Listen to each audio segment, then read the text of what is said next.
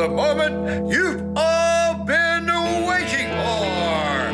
It's time for the Steak for Breakfast podcast.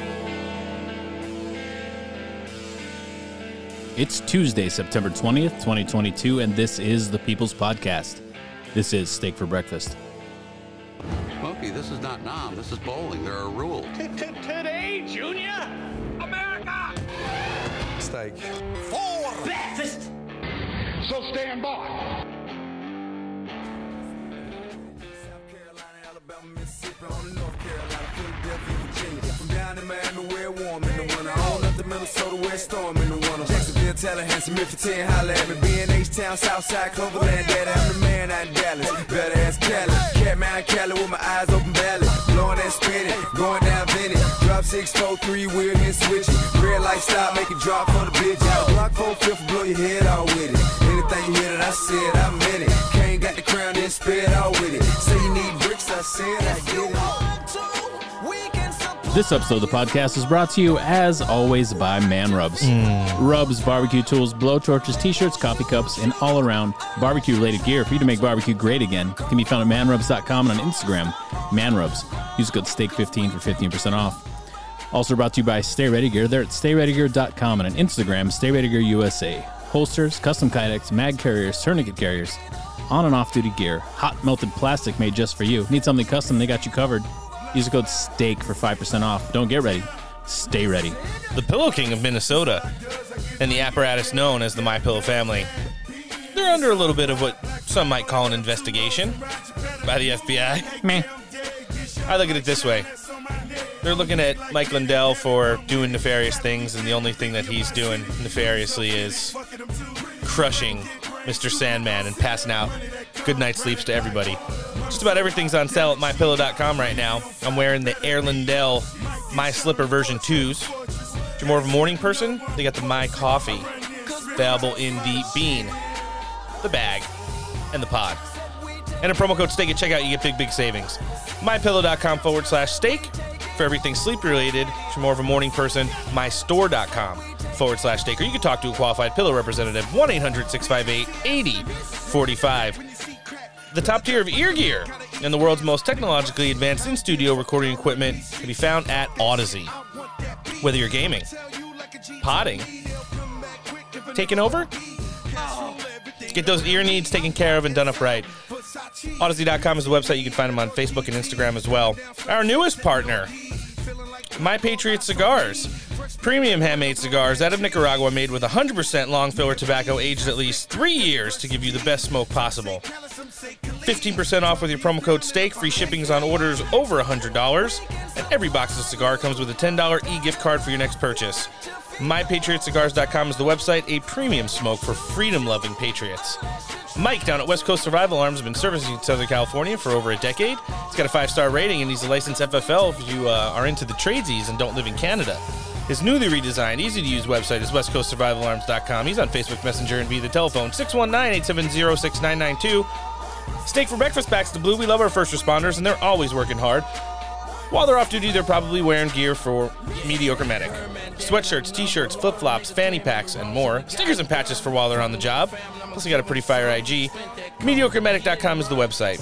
And last but certainly not least, the home of the Zero Fucks Duck. The gold standard of tactical flair. Still don't know? Go ask Mark Joe Friday. Dumpbox.us is the website. You can find him on Instagram. You can find him on Facebook.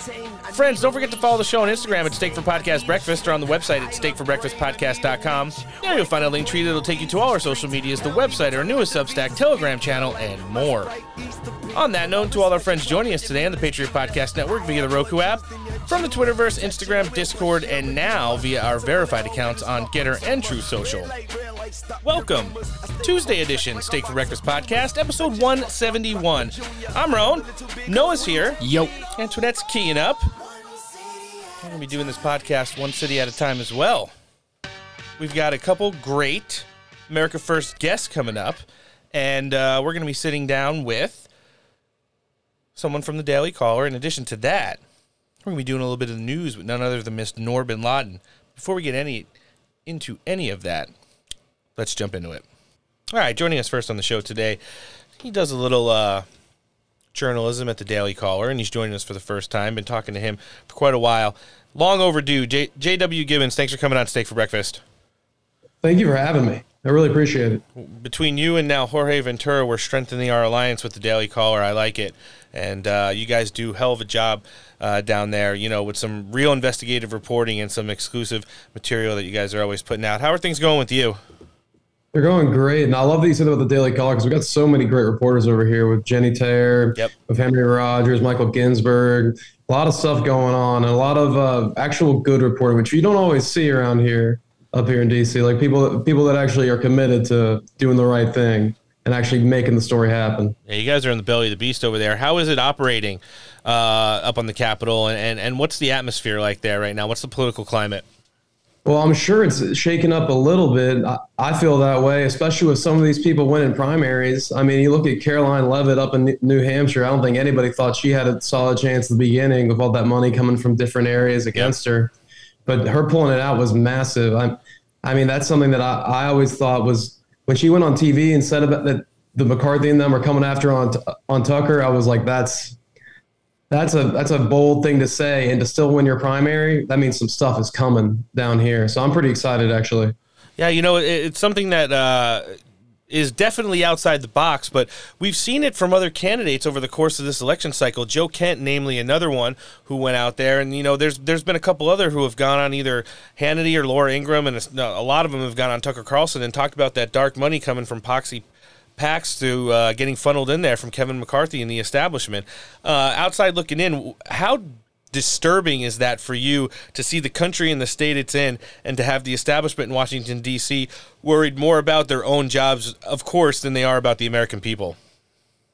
And it's not just their own jobs. It's, they're looking down the road. They're looking when I can leave, how much money can I make as a lobbyist? Who do I want to have in there to make sure that I make money?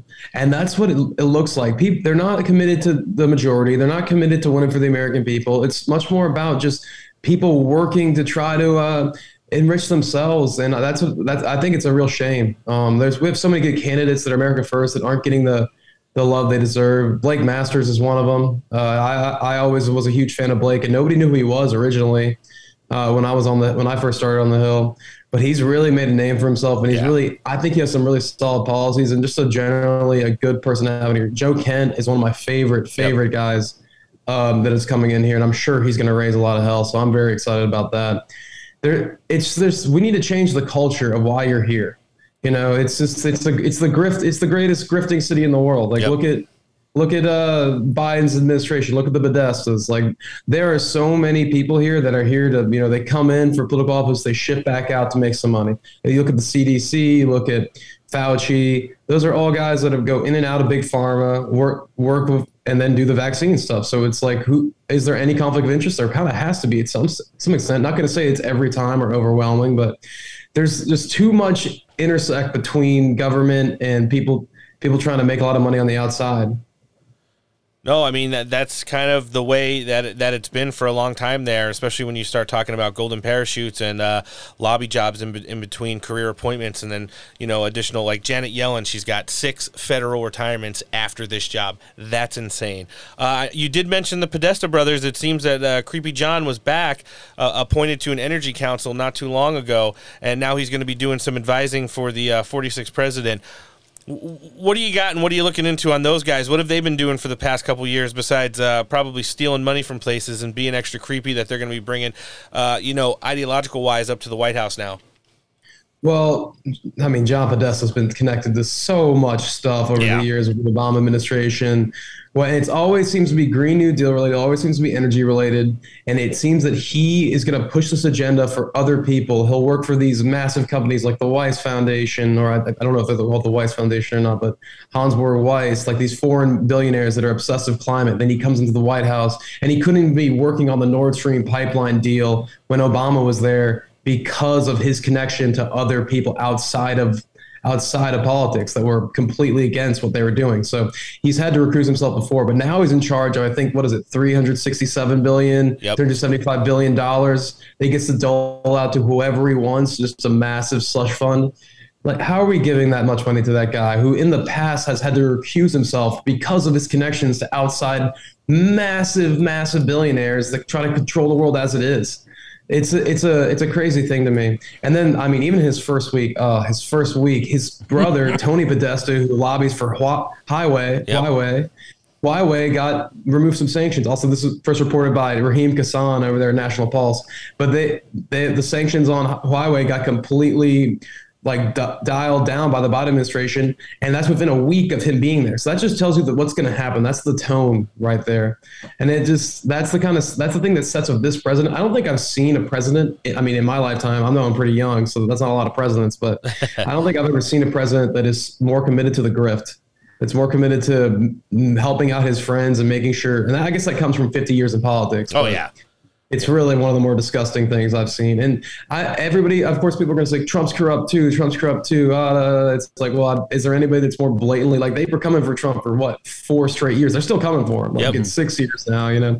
And Biden has had real proof of him doing stuff where his son's connected to these Chinese banks, where Ukraine and all that other stuff and Burisma. And you're looking at this and you're like, that's pretty blatantly true. And you want to still focus on Trump? I don't understand it. But at this point, he's he's clearly going to make it through. And all we can hope for is the next generation of people don't care about, like, will fight against stuff like this. Yeah. I mean, I'm still trying to figure out who is the first person that I could think of off the top of my head who hasn't written like a fake news tell-all book about Donald Trump that hasn't gotten rich off of him. Like, essentially no one in Trump world that's gone away from the administration and still kind of stays in that orbit with him has made any kind of money. And I don't think anybody's lost more money as a politician than Donald Trump did. And that's completely going against the grain of what it's like in DC politics now. So you can kind of tell who was probably really working for the American people, although you might not have liked everything he did or said. At the end of the day, he busted his ass for us, and you could just tell by their, net worth, which ones, went out and decided to write a book of a whole bunch of lies and stuff, and kind of get it out there to make money for themselves after they kind of get themselves disconnected from Donald Trump. And that's the craziest thing. Every single person, if you're anything Trump related, it's going to suck. Like, that's you could be the guy that washed his shoes, when he was in bed at night, like the person that oiled his shoes at night. Canceled. That guy's going to have a story. And that also, I mean, that goes to the character of the guy. I mean, he's a very loud, energetic dude. He's going to say a lot of cool things, a lot of different things over the course of his career. But also goes to the fact that there's so many different people that are so invested in trying to make his life harder that they'll pay any amount of money for a book, no matter how crappy it is. That no matter how limited it is on information and more, they're always going to buy it because they want to make his life harder. Yep. And that tells you what he did for American politics. That's how scared the establishment got when he became the president. And how scared they are of him coming back. It's like, you got to look at all these former big-time officials, Secretary of State, presidents, vice presidents, people of that, former attorney generals. They go out to speaking events. They get tens, if not hundreds of thousands of dollars just to walk out on stage, wave, say a couple things about, policies that they did during the administration, take off. Donald Trump's doing the Save America rally circuit right now for all of his endorsed candidates across the country, essentially for free. I mean, it's funded by a super PAC, which means he technically can't be making money off of it. And we talked to all the people who were on the circuit with him. They're all out hustling, doing work for all these campaigns as well, and they're not making any money off of it either. So it's just interesting to see, like, Hillary Clinton, has her Netflix show, and she's going to make hundreds of thousands of dollars off of it. Meanwhile, Donald Trump's, between now and November 8th, is going to be speaking on almost every Friday, Saturday, and Sunday, crisscrossing across the country for free, 2 hours a night, every single time, and it's going to be energy level, top of the charts. JW, one of the things I wanted to segue through, we saw some horrible numbers this week. Now, I'm not talking about inflation. It's the ones down at the southern border. For the first time, the Department of Homeland Security has confirmed that ever over 2 million migrants have crossed over this border illegally since the start of the fiscal year. That brings the grand total, if you include getaways, which this year is probably over 1 million, close to 5 million people have entered this country illegally and have been let into the United States since the start of the Biden administration. This is doing such bad things for crime, drugs, destabilizing schools, and just destabilizing communities. We saw last week when Ron DeSantis airlifted some migrants up to Martha's Vineyard, what just 50 people who were well dressed, who had cell phones, who had matched luggage. These weren't like the ones that are crossing through the Rio Grande.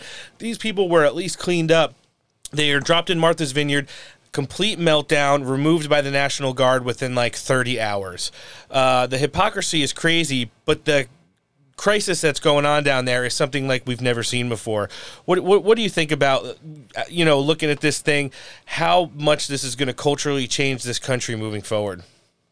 The thing for me when it comes to that, it's just, it's so terrible on so many levels. I used to work for a member from Texas. I used to work for Troy Nels, and he was very, very deep in that. He knows so much about it. He's a great reference. Great reference. Something like that. But what that tells me is the establishment, this Biden administration, they don't care about the southern states. The southern states, a lot of them don't make as much money as the other states. A lot of them, like when it comes down to, of course, Texas makes a great deal. But when you look at like the leadership, like who's in leadership in Congress? California, New York, like nobody from the southern states. So nobody's really taking their interests and giving them the light of day. Like when it comes to the infrastructure bill. All that money, most of that money goes to what? New York, goes to California. The reality is the people that really need it, especially down at the border where they need at least a wall or something just to limit them. And I'm not even against the whole like streamlining the immigration process, making it more legal. I don't know as much about that. I'm sure there's definitely problems with that as well. But anything was better than right now, where we need walls to secure it, and we need a process that works, that people can agree on, that gets the people that we want in here and keeps the people that are selling drugs and killing people and doing all these crazy crimes out and making sure they stay out. Yeah, no, it's true. They say that there's been like hundreds of people on the FBI and the Department of Homeland Security watch list that they've encountered over the course of this fiscal year. You have to believe that those numbers are a complete fabrication when you think about just the sheer magnitude of the amount of people that have crossed this border, in addition to like nearly 1 million getaways. What has been able to come in this country. Breitbart did an expose this week talking about how places like Venezuela were literally emptying their prisons and turning their prisoners over to NGOs to help get up to the Mexican border as fast as possible and release into the United States. A lot of people may not believe that, but if you go on TikTok, there's a lot of people in this country from Venezuela who are making TikTok videos saying, like, we have brought our crime to your country. People that are walking down the streets, people that are in the subways, people that are waiting in line at the store, they're going to get popped just like they did in Venezuela, and it's going to be just as easy to do that stuff here. We've seen cartels, like literal official cartel TikTok accounts and Instagram accounts, driving past state troopers in Arizona with rifles and stuff like that, like just joking, like, they're going to pull somebody over for speeding, and here we are with like a truck full of fentanyl. They can't even do anything to us. And this is the reality we're living in right now. Yeah, and laws just seem to not exist. And by the way, on the Venezuela thing, Jorge Ventura has a great video talking to all those people when they couldn't even there's kids sleeping on the streets because they can't even get into the shelters because they're so packed. But yeah, just the lack of law and order in the country is crazy. Like, I'm in D.C., so it's just the cops can't do anything. They're not supposed to do anything. Like, you can't even pay for the metro. Like, you don't pay for the metro here. You jump the thing. It's more normal to jump than to pay for a lot of people. Like, it's crazy. People, I sit there and I watch people in suits jump the thing. Like, it's like America's completely gone the way of it's just free reign on what you want to do on a day-to-day basis when it comes to like destroying property, when it comes to evading certain community standards that used to be something that everybody in America enjoyed and preserved. And now it's just completely off the rails. No, it certainly is. Last thing I wanted to touch on with you, we were joking about it before the show offline this morning. So we sent Don Lemon off into the sunset on our Friday edition of the show last week. Noah wore out our Mr. Garrison button on a minute of him basically, talking about how he wasn't getting demoted, even though he was losing his 2-hour primetime spot and getting moved to like the 5 a.m. morning show circuit. And he's going to cannot get a W. He just keeps racking up L's for himself. There was a Royal commentator with him yesterday, and they were talking about how, Don Lemon suggested that the royal family should pay like global reparations he got for slavery. Owned. And got absolutely ratioed in live time. I pulled the clip. It's a short one. Let's hear it. Well, this is coming when, there's all of this wealth, and you hear about it comes as England is facing rising costs of living, a living crisis, austerity budget cuts, and so on. And then you have those who are asking for reparations for colonialism, and they're wondering, $100 billion, $24 billion here and there, $500 million there. some people want to be paid back, and members of the public are wondering, why are we suffering when you are, He almost said you have all of this vast wealth? Those are legitimate concerns. Well, I think you're right about reparations in terms of if people want it, though, what they need to do is you always need to go back to the beginning of a supply chain. Where was the beginning of the supply chain? That was in Africa. And when across the entire world, when the slavery was taking place, which was the first nation in the world that abolished slavery? The first nation in the world to abolish it. It was started by William Wilberforce, was the British. In Great Britain, they abolished slavery.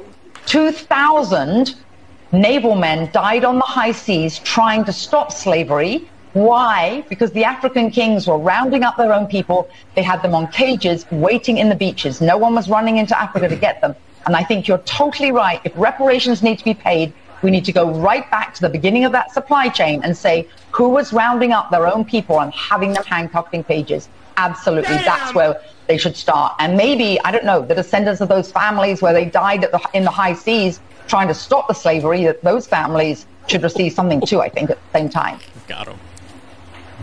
It's an interesting discussion, brutal. Hillary. Thank you very much. I appreciate it.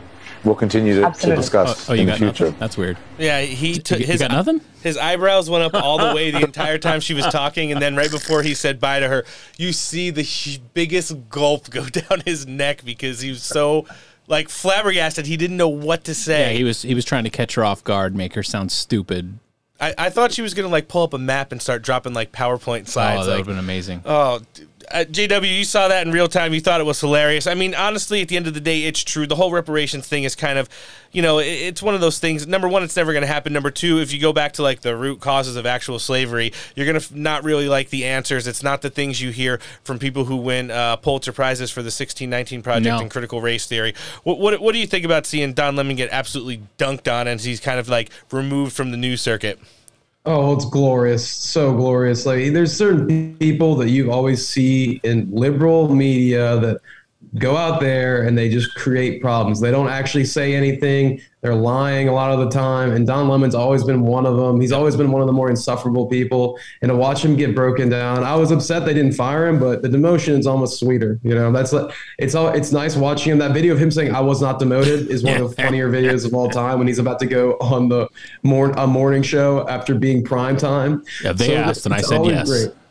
And that's just another example of why, and that's the thing about cable news that I don't like, is it's very rare that you get an expert that gets to explain their full opinion. Yep. Because generally they're there and they get their little 5 minutes quota, and that's why the podcast format's so much better. But she went in there, she used her time incredibly effectively, and she just burned Don Lemon to the ground. And it's actually funny that happened because I wrote an article a couple weeks ago about this new movie coming out called The Women King. Oh my gosh!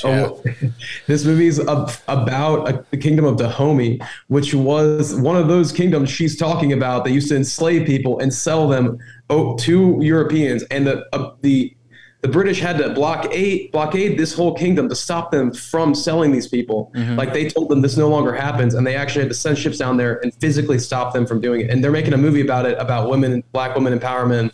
But so I always thought I thought that was one of the crazier hypocrisies that's going on in just regular movie Hollywood right now. But that's one of the wilder video clips of all time. And I think that's something that should be played every time you talk to someone about reparations. If you really want to learn something about it, let's go deep down into the history. I had an African-American history teacher who was African-American who taught me about this stuff. It's not something that's new. It's not something that's crazy. This is stuff that's in history. You should be learning it. But right now, the left just pretends that everything before slavery and Jim Crow didn't exist. Right. So that's just kind of the way that they reimagine history. Well, yeah, you have people like Zinn with his People's History of the United States, which is a totally twisted view of everything that literally is part of curriculum now. Yeah. No, it's sad, and the things that our kids don't learn anymore, anybody doesn't learn, because adults go back to college and they may have been disconnected from the educational community for decades, and then they go back there and they take let's just say U.S. history or world history or African history classes, and then they're getting taught something that's, number one, essentially not true, and number two, definitely not the way it happened. And it's just setting us up for failure because we are literally forgetting our past. And right now we are so disconnected from what made this country great. As cliche as it sounds, we're really reaping the effects of what happens when you disconnect yourself from the American dream. Yeah, and you look. I mean, it's when we start redacting stuff and changing history. Like some of the greatest writers of all time are Russian. Are we going to stop showing Russian literature? Like Dostoevsky, is that gone? Like that's the kind of things that's like, what are we doing? Like how do we learn and grow if we're not going to be able to look at our past and see what they did wrong or see what they did right? I mean, that's the thing right there. No, that's the truth. JW, I wouldn't mind having you stop in with us for at least once a month and do a little sit down on some hot topics that are affecting the nation right now, because this segment has been awesome. I think our listenership's really going to enjoy it. Where can we find you across social medias and find some of your work? I mean, first of all, y'all need to head over to the Daily Caller because they have some of the best work out there. But my social media is at Joel W. Gibbons, Gibbons V, at Joel W. Gibbons V.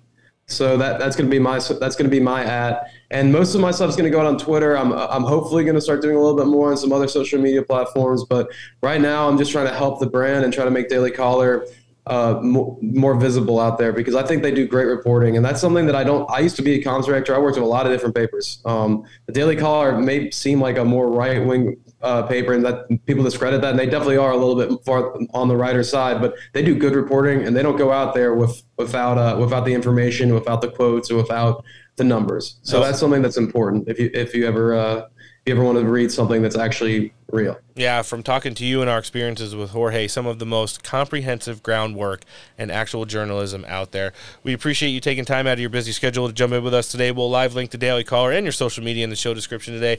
JW, thanks for joining us on Steak for Breakfast. Thanks for having me. See you all again soon. Take care. So during his famous Red speech a couple of weeks ago, Joe Biden labeled his political opponents domestic extremists, terrorists who threaten the existence of our nation. Now, you may have written off that claim as the rantings of a doddering old fool, but this is the President of the United States with the full mechanics of the largest bureaucracy in the history of the world behind him. So now the FBI is working hard to bolster those false claims. It's opened domestic terrorism investigations all over the country, most of them against innocent people. Now we have proof that many of these investigations are entirely fraudulent. They're political. This is so wrong. This should not be happening. Congressman Jim Jordan of Ohio just sent a letter to the FBI director, Christopher Wray, who should be ashamed of himself, outlining the evidence. The evidence comes from a whistleblower within the FBI. According to that whistleblower, the FBI is breaking its own procedures to create the illusion that new domestic extremism cases are popping up all over the United States. In reality, virtually all of these cases are about January 6th, which was a nonviolent election justice protest and covered, of course, by the Constitution of the United States, excluding the people who committed vandalism. But you have a right to assemble if you want. So the FBI's Washington office is overseeing these investigations, these domestic extremist investigations. The whistleblower said that, quote, the manipulative case file practice creates false and misleading crime statistics. Instead of hundreds of investigations stemming from a single black swan incident at the Capitol, January 6th, FBI and DOJ officials point to significant increases in domestic extremism and terrorism around the United States. So they're lying with numbers, just like they did under Corona. This is fraud.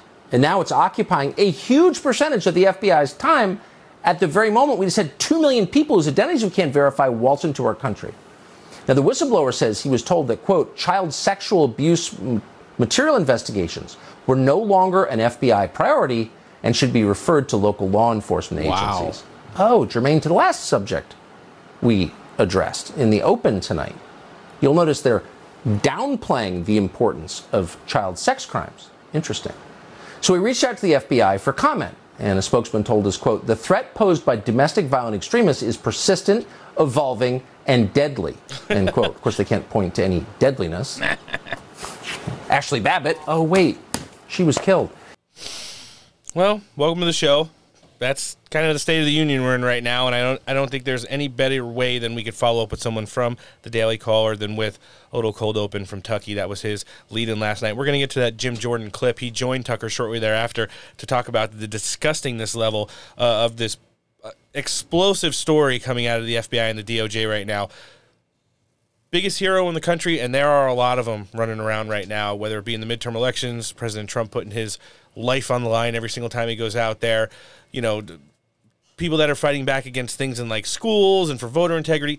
The biggest hero of the moment right now is that FBI whistleblower that came out. Yeah. And not only talked about some of the bullshit that's going on completely corrupt and rotten organization, but to the extent of what it entails. Basically saying like, oh, pedophilia, child trafficking, no big deal. We'll let the states handle that. We don't need the FBI for that. We have people waving MAGA flags out in the, in the bay doing a little Trump boat parade. Those are the people that are going to try and take this country down. Yeah, grandma in the electric wheelchair. Oh, well, it's good to have the whole team here. Antoinette, welcome. We missed you. We loved you. Miss you guys too. And we're glad you're here for the show. We got a pretty big one for you today. Producer note, Joe Kent rescheduled for next week. He texted me late last night and said a campaign opportunity arose that he just can't pass up on, and he was out of the house early this morning to participate. And, we love Joe Kent, and we'll have him in here on our Tuesday or Friday edition of the show next week for sure. But we are going to have a couple great guests later, and we're going to do the back end of the show in the Trump rally with Norbin Laden. So before we even get started, you're welcome.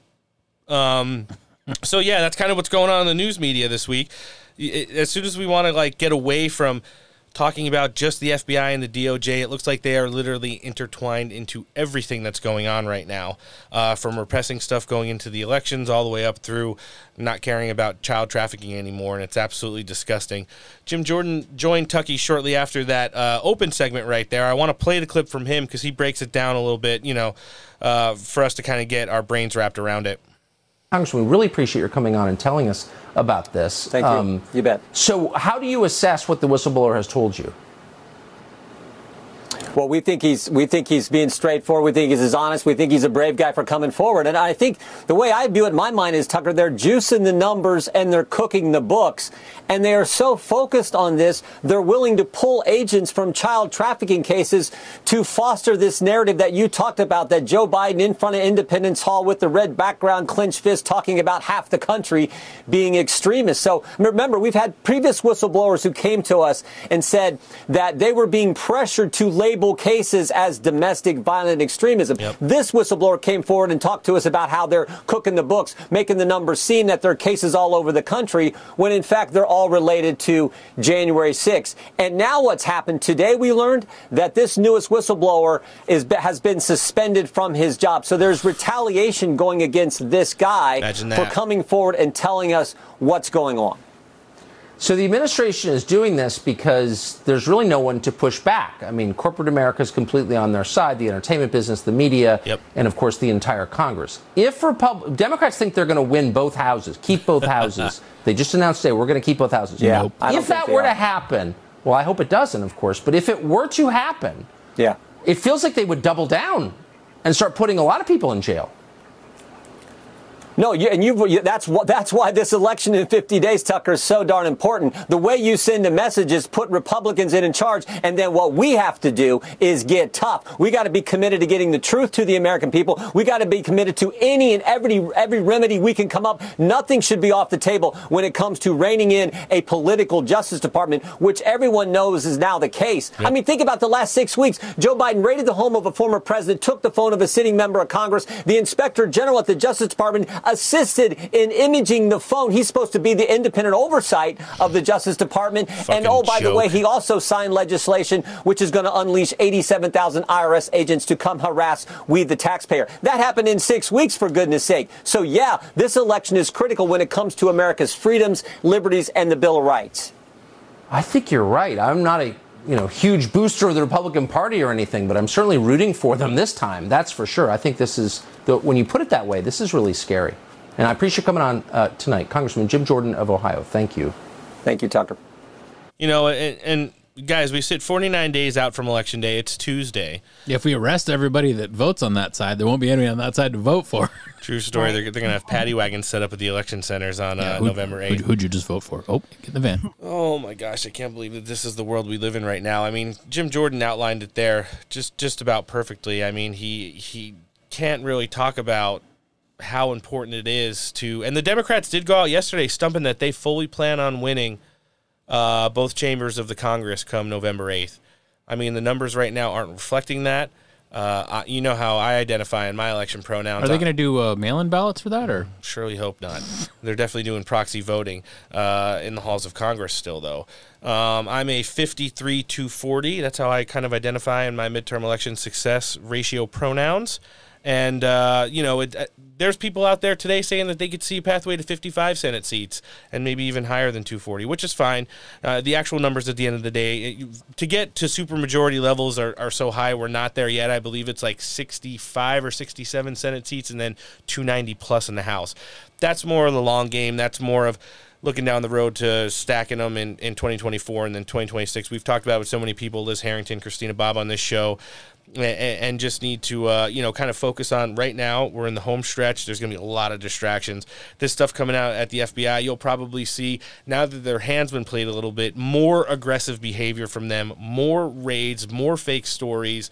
This administration is leaning on all of the major pollsters, the New York Times, the Washington Post, even places like Fox News, where, Paul Ryan's not a huge fan of Donald Trump and anything MAGA, runs that company now. And you're going to see these voter numbers just get absolutely suppressed. It's kind of hard to even look at a poll and know that there's any pollster out there right now who's running with an honest shot. And just keep in mind, in the 2020 presidential election and the 2016 presidential election and the 2018 midterms, 7 to 9% off were all of the major pollsters.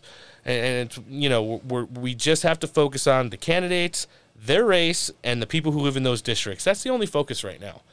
And, it's funny because you see Mitch McConnell and Kevin McCarthy out there starting to give money to people like J.D. Vance, like Blake Masters, like Don Bolduc up in New Hampshire, like John Gibbs in Michigan. Joe Kent's finally starting to get money after they buried him with dark money in the primary race. And, these guys need it more now than ever. So if you live in districts where there's a competitive House seat or one that's like extremely in the margin of error to where we're seeing flippage possibly happen, you got to get out there and just like on a Saturday or Sunday, walk with your candidate, put lawn signs up, talk to them about the campaign platform. And I don't care if it's $1, donate something to their campaign to help keep that going, because you know how much money is stacked on the Democrat side, and they're just up against the absolute gist of it right now. So we got to segue a little bit because there was some stuff going on. I don't know if you guys had saw it. Joe Biden jumped on 60 Minutes this weekend for an exclusive interview. And you want to talk about crotchety. He was not pleased with some of the questions he was answered, and you'll be even less surprised at some of the responses that he gave. Let's jump into it. We're going to talk about how his administration has essentially been a complete failure and see what his... Did they ask him that? Well, more or less. Jeez. Let's hear his response. Mr. President, as you know, last Tuesday, the annual inflation rate came in at 8.3%. The stock market nosedived. People are shocked by their grocery bills. What can you do better and faster? Well, first of all, let's put this in perspective. Inflation rate month to month was just an inch, hardly at all. You're not arguing that 8.3 is good news. No, I'm not saying it's good news, but it was 8.2 or 8.2 before. I mean, it's not. Maybe I can make it sound like all of a sudden, my God, it went to 8.2%. It's the highest inflation rate, Mr. President, in 40 years. I got that, but guess what we are? Look at him. He's We're in a position where, for the last several months, it hasn't spiked. It is just barely, it's been basically even. He's doing that. I'm not quite sure what to do with my hands. Oh, boy. That's how it started. Antoinette, you're a huge fan of Joe Biden going off the rails. What did you think about when you heard him confronted with those inflation numbers, which, like he said, are the worst in almost 50 years? I automatically tune him out. I can't. It's so fucking hard for me to even, I just can't. I literally automatically tune him out. What was the high number they just said? 8.9 or 8.3? No, 8.3. Yeah. So 8.3, which is the highest number that it's ever been, right?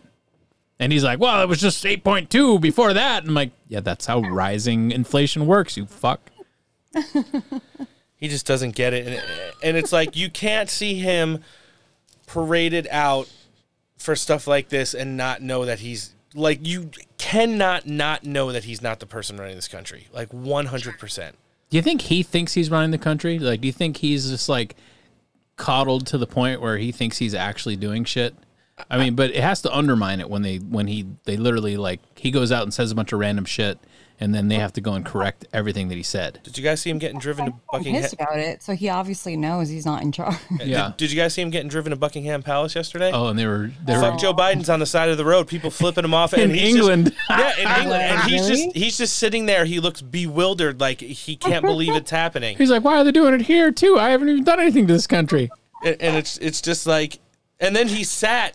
I mean, Donald Trump. They put him in the threw out fucking cheap seats. Yeah, maybe it was closer to the bathroom. He was actually 14th row or something. Or like the that. loo, as they call it there. But The loo. Donald Trump truthed it with a picture of the thing and with a big arrow pointed at him, and he's like, real estate matters. And, you know, that's a huge perception. Wait, did Trump go to the funeral or no? He is going to go to a private event in the United States. Oh, okay. But it's only sitting members of the leaders of countries yet now, just because of that. I wouldn't think he would go to the public event at all. No, it's going to be a private one, and he did have a special relationship with the Queen. It was kind of a weird dynamic based off of a lot of stuff, but the Joe Biden thing, and then the only still picture that comes out of that whole fucking funeral event of Joe Biden is him with his hand tongue, wrapped right? around his fucking tongue, like his tongue is all the way out of the mouth, and he's like wiping hair off of it or something. Yeah, no, I saw Oh, that. he had a sniff that got too deep, probably.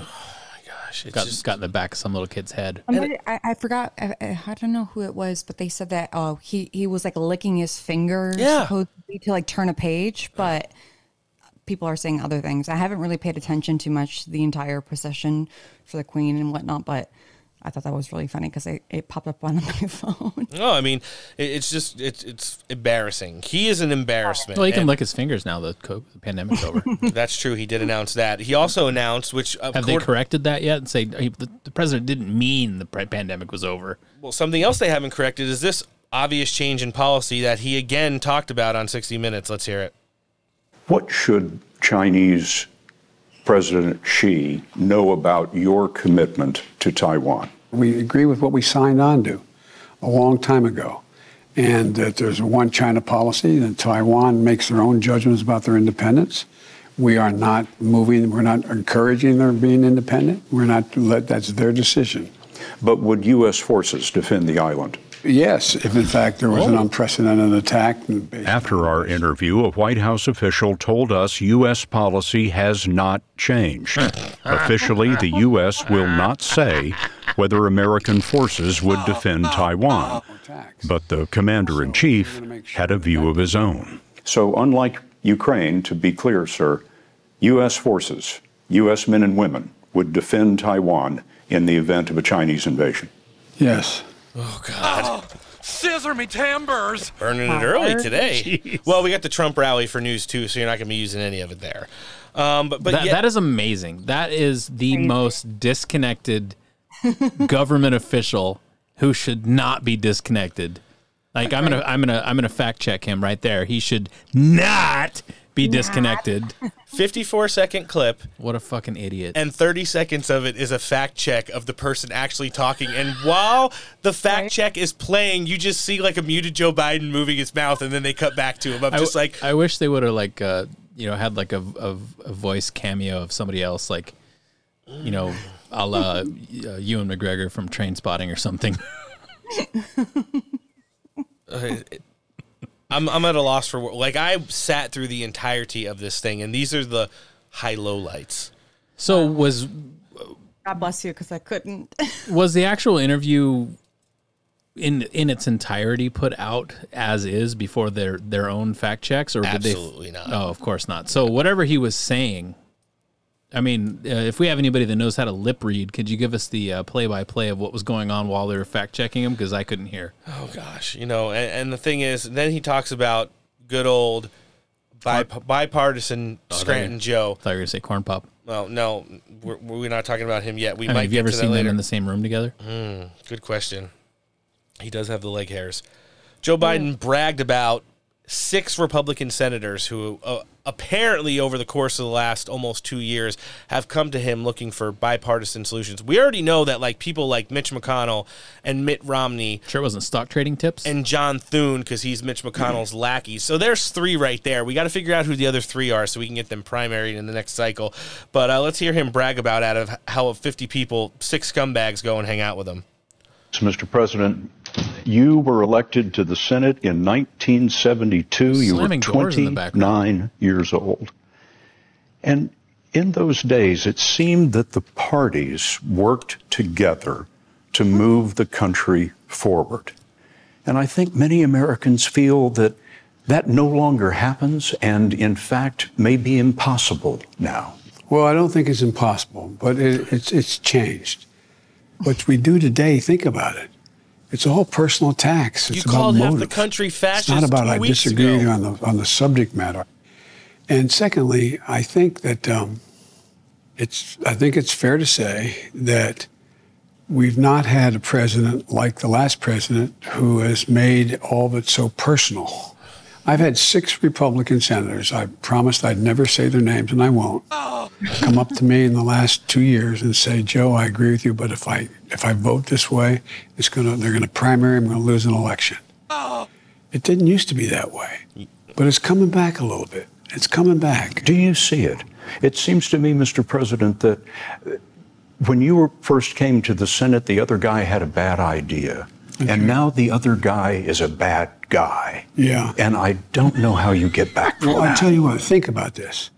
We were able to get a bipartisan $1.2 trillion package done for dealing with the whole question of rebuilding the country, the roads and the highways. The fact of the matter is we've gotten a lot of things done bipartisanly. When everybody said we're not going to do anything, don't let Biden have any successes, et cetera. So it's still a way to go, but I think we're making some progress. Making some real progress there, Joe. Has he had any successes? Are you guys ready for the last one? Because you want to know what? When they got into a little bit more... So they were going around like... They were watching clips of him interact with President Xi via Zoom. They were walking around the Oval Office and the White House that was completely cleared out. And for a little bit portion of this, and when it got most crotchety, is when they sat face-to-face in like a quiet study. And the last question he asked them, I actually give 60 Minutes, which is completely fucking fake news, and they are absolute trash. Every single correspondent for them, top to bottom, is like garbage tier reporting. I give them credit for having the cojones to actually ask Joe Basements this question. Mr. President, you are the oldest president ever. Pretty good shape, huh? Which leads to my next question. You are more aware of this than anyone. No, he's not. Some people ask whether you are fit for the job. And when you hear that, I wonder what you think. Watch me. What? I mean, honest to God, that's all I think. Watch me. If you think I don't have the energy level or the mental acuity, then you know. I have a raging erection right now. This is not that's a meme. another thing. You This is just real. watch and keep my schedule.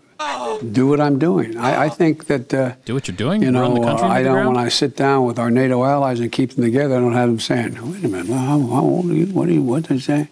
You know, I mean, No, that's it's what a they're saying matter when you of talk. you know Yeah. that old expression: "The proof of the pudding's in the eating." I mean, wait, what? No, it's not. I respect the fact that people would say. Can you fact check that saying? You're old. I think that's And- I think that's a but I sexual think it reference. relates to how much energy you Sexual have and pudding. whether or not the job you're doing is one consistent with what any person of any age would be able to do. How would you say your mental focus is? Oh, it's focused. I haven't, look, I have trouble even saying to myself, my own head, the number of years. I no more think of myself as being as 700? old as I am than fly. I mean, it's just not, I haven't observed anything in terms of, there's not things I don't do now that I did before, whether it's physical or mental or anything else. Like pooping your pants? Oh my What a God. stupid son of a bitch. Yeah. That's amazing. Leader of the free world. Wait, hold on. Let me look up this. Proof is in the pudding. The proof? The proof is in the pudding that you're eating. No, it's the proof of the pudding is in the eating. Okay. It's in the eating, yeah. Hey, Noah. Noah. Watch me.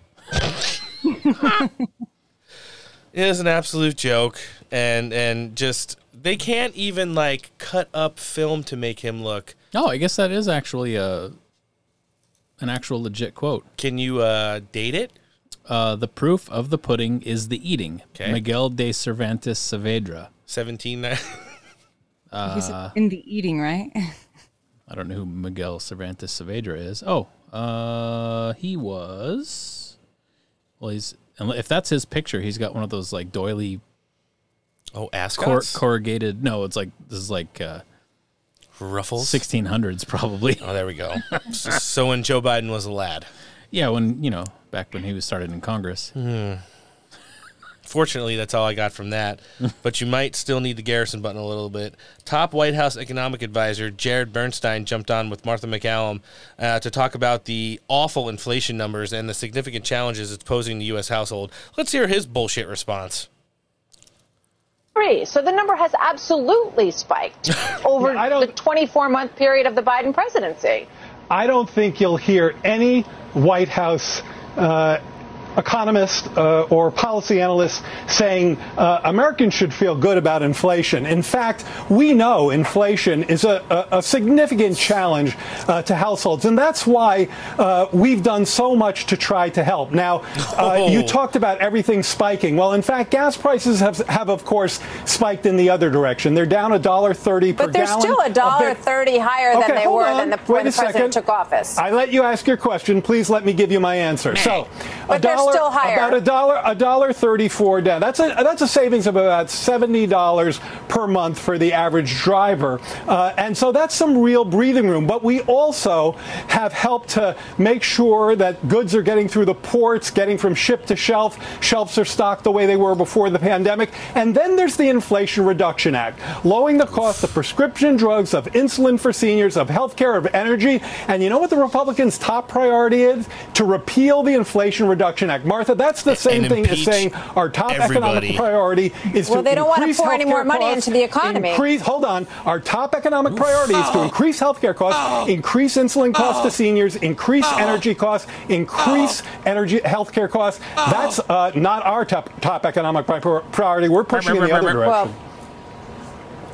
Well, a lot of those changes would take quite a while to actually kick in. And I think their argument is that the more stimulus you put in, Larry Summers makes the same argument, the longer you're going to drag out inflation. So we'll see. We have to look at these numbers and see if you guys are right. Well, why don't you get Larry and on? We'll have you back and we'll talk about it some more. Well, get Larry on and ask him what he thought about the Inflation Reduction Act. He was a big supporter. Why? Because it makes critical investments in good union jobs in America while cutting the prices that families face. But I believe he said it wasn't going to make healthcare, a difference in prescription drugs, for the first and in couple of energy. years. Well, some of it starts quickly and some of time. it comes later. But yes, happy to talk later, Martha. Yeah, I'm sure you're real fucking happy to talk to her. Oh, so Miguel de Cervantes Saavedra. Jared. 29th September 1547, Okay. assumed, through 22 April 1616. Was an early modern Spanish writer, widely regarded as the greatest writer in the Spanish language and one of the world's preeminent novelists. I thought it sounded familiar, but I couldn't remember. But yeah, he's the guy that wrote Don Quixote. Oh, nice. Oh, wow, I thought his name sounded very familiar. Yeah, he's listed on Wikipedia as Miguel de Cervantes. I think the Saavedra is what kind of threw me. Well, I think if there's one mythological figure that Joe Biden best embodies, that's definitely fucking good to see him spouting quotes from that guy. No wonder he quoted that one. Well, Florida Senator and there's windmills. And hopefully, not Green New Bullshit, but Senate Majority Leader Rick Scott jumped on with Maria yesterday to talk about this inflation rate that has gone up again and the pushback from everyone in D.C. on the Dem side saying it's awesome. I'm born to a single mom. I watched her struggle with inflation. It's going on. It's happening all across my state. People are taking second and third jobs. You know, we're not adding full-time jobs anymore in this country. It's these people taking 2 and 3 part-time jobs. Yep. I know people are delaying their retirement or coming out of retirement and taking getting a job because they can't afford the cost of living. And the Biden administration is just out in left field. They can continue to want to keep spending money. I've been in the Senate 4 years, the last 2 years. It seems like every week Schumer and Pelosi and Biden have some new spending program, which is just fueling more and more inflation. There's no accountability in D.C. right now. And we've teased it last week. Remember, if we are successful on November 8th and get the House and the Senate back in Republican control, you are going to see 60 days of unregulated spending like this country may have never seen before. It's also known as money laundering. You just can't friggin' wrap your brain around how bad it's going to be. But there is a lot of reason to be excited. This America First movement is well on its way to having some success at the ballot box on November 8th. And in our last audio clip of News 1, I pulled one. MTG jumped on War Room on Friday, and she was sitting down with Dr. Peter Navarro, who's going to be on the show next week. And, hey. When are we getting MTG?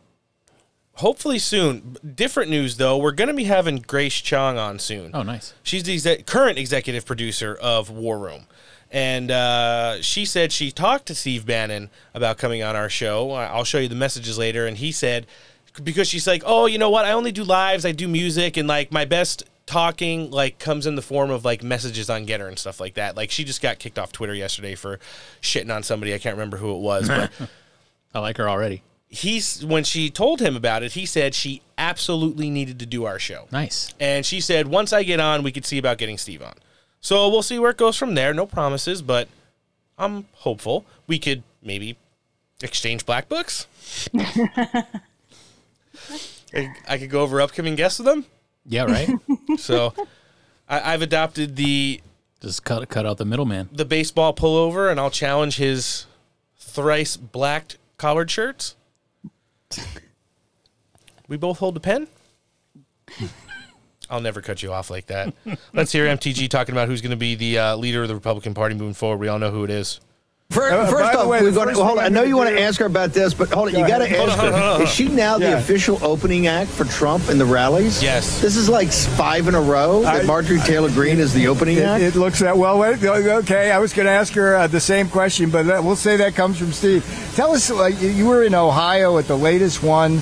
J.D. Vance, the Senate candidate, J.R. Majewski, one of the congressmen. What's it feel like out there, and what's your role there, and what's it like?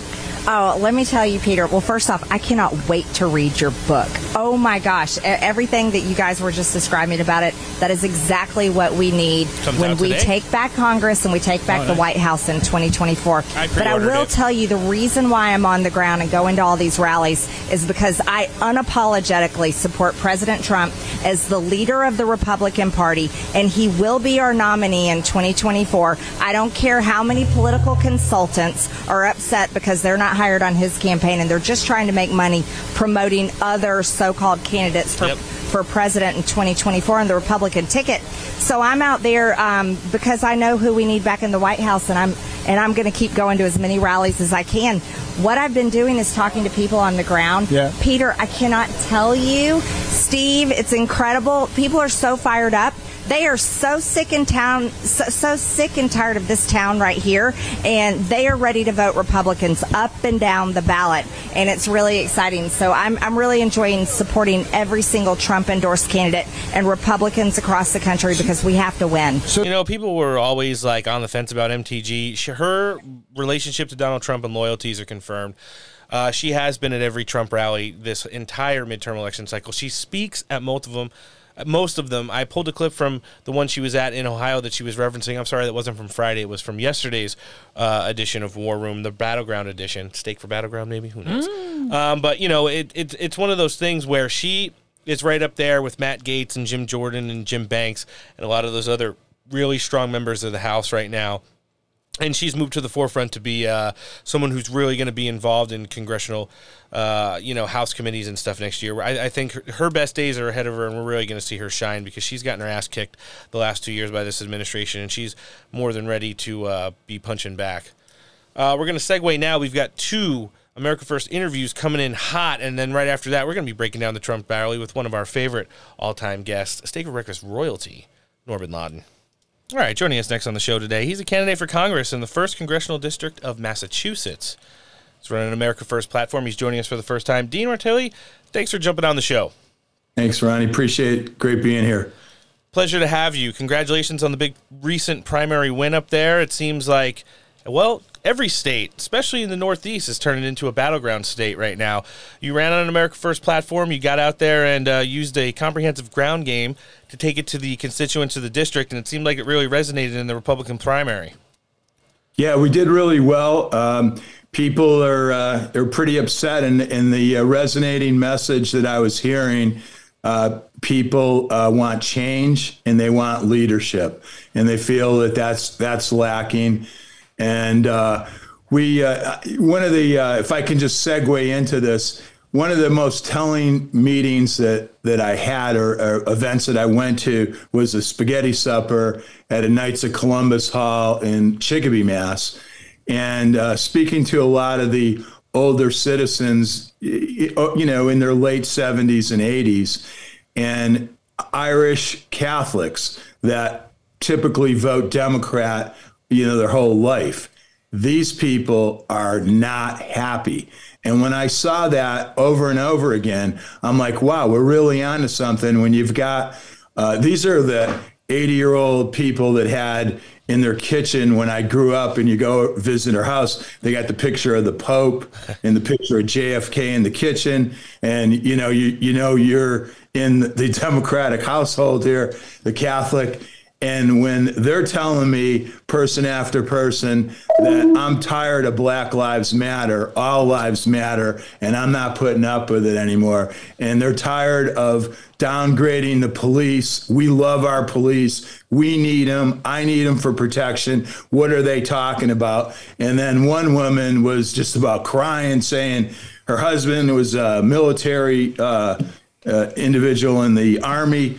He must be rolling over in his grave the way we treat military. Just so I left that spaghetti supper, and I'm like, wow, that if that's resonating through the Democratic vote in the district, we're on to something.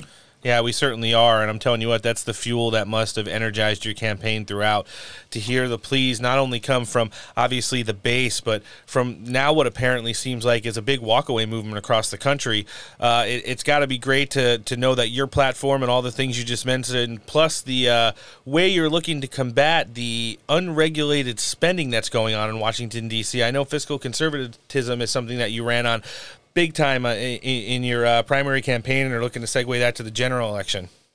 Yeah, absolutely. I mean, it's just sad what goes on. And let me just preface the CHIPS Act that was recently put on. I think it was, we're talking so many billions. I think it was around $270 billion R&D program. We see a need for semiconductors, and we're going to research and put together the best and the fastest and the smallest and the most comprehensive semiconductors that we could have out there.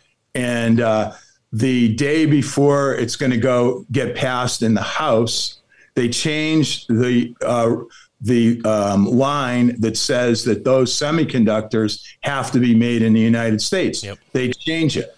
And so now they open it up. They can be made anywhere in the world. And then the bill goes and it sits on President Biden's desk because he was on vacation.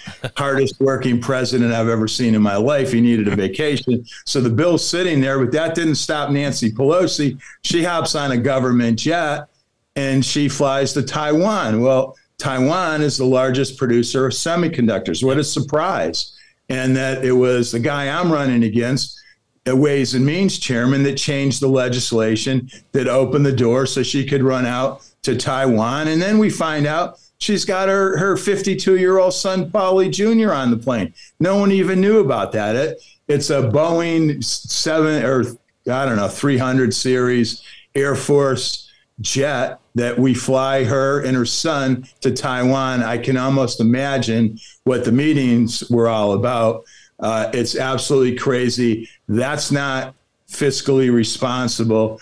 I represent the 1st District, over 83 cities and towns in the western part of the state. I think that it would have made a lot more sense if Congressman Neal knew that this was coming up, to figure out how he could attract a company to come in the 1st District and put the jobs here to manufacture the semiconductors, rather than, what I'm suspecting, side deals that help out the Speaker of the House in Taiwan. Of course, and we're going to stick in that thread as we segue to talk about the general election campaign now.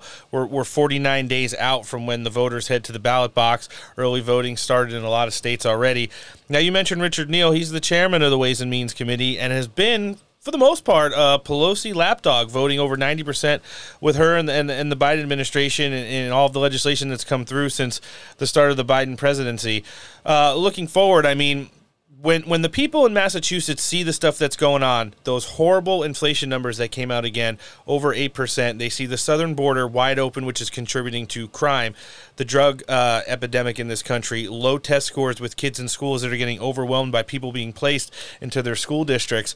And then you tally that all with the stuff that's going on with the global economy and the sanctions that really didn't do anything to Russia but crippled the middle class here in America, and some of our foreign policy blunders like the Afghanistan withdrawal and stuff like that. They got to know, listen, Massachusetts isn't a huge place that went out to the ballot box in 16 or 20 and voted for someone like Donald Trump. But at the end of the day, they have to see the other side of the coin, that his policies were something that worked more for not just the middle class, but for everybody. And we've really decided to get away from that with this administration. Yeah, it's just the craziest thing going. We're losing on all angles. Our kids' education is declining. We're more fixed on gender equality and boys using girls' bathrooms and CRT and all those important issues that really, the future leaders of the country have to have so they can be a useful part of society. We just waste money. We fight amongst ourselves. President Biden has made it a personal agenda to split the country in half. You're either with him or you're whatever name he wants to call you this particular week, but none of it's any good. And we just go backwards. And that's why I was saying when I was out in Massachusetts, we had to get over 2,000 signatures to get on the ballot to be able to run. And I was hearing over and over again, people want change and they want leadership to lead in the right direction. Kids in school, parents need to have rights over their children. They can't let this craziness happen, and it's filtering in the school system in my district. I've got people that are helping me on the campaign that have researched books and everything else, and they say, "Oh no, that we're not teaching that." Yes, they are, and it goes on and on. So there's so many things that we need to change and make better on. And an area that I really want to investigate to the max is the origin of COVID and the influence that Dr. Fauci had with he's got like $7 billion that he rules over. What the heck went on that we were money laundering through WHO? Mm-hmm. They come up with this virus, and whether the Chinese, it was intentional or not, we need to find out exactly, unequivocally, where it came from and why they didn't tell anyone about it. They let that spread throughout the country. That led to all these lockdowns, totalitarianism on the administration, that you gotta keep your kids out of school. You gotta wear a mask. They can't go back. And in the meantime, their grades are going down.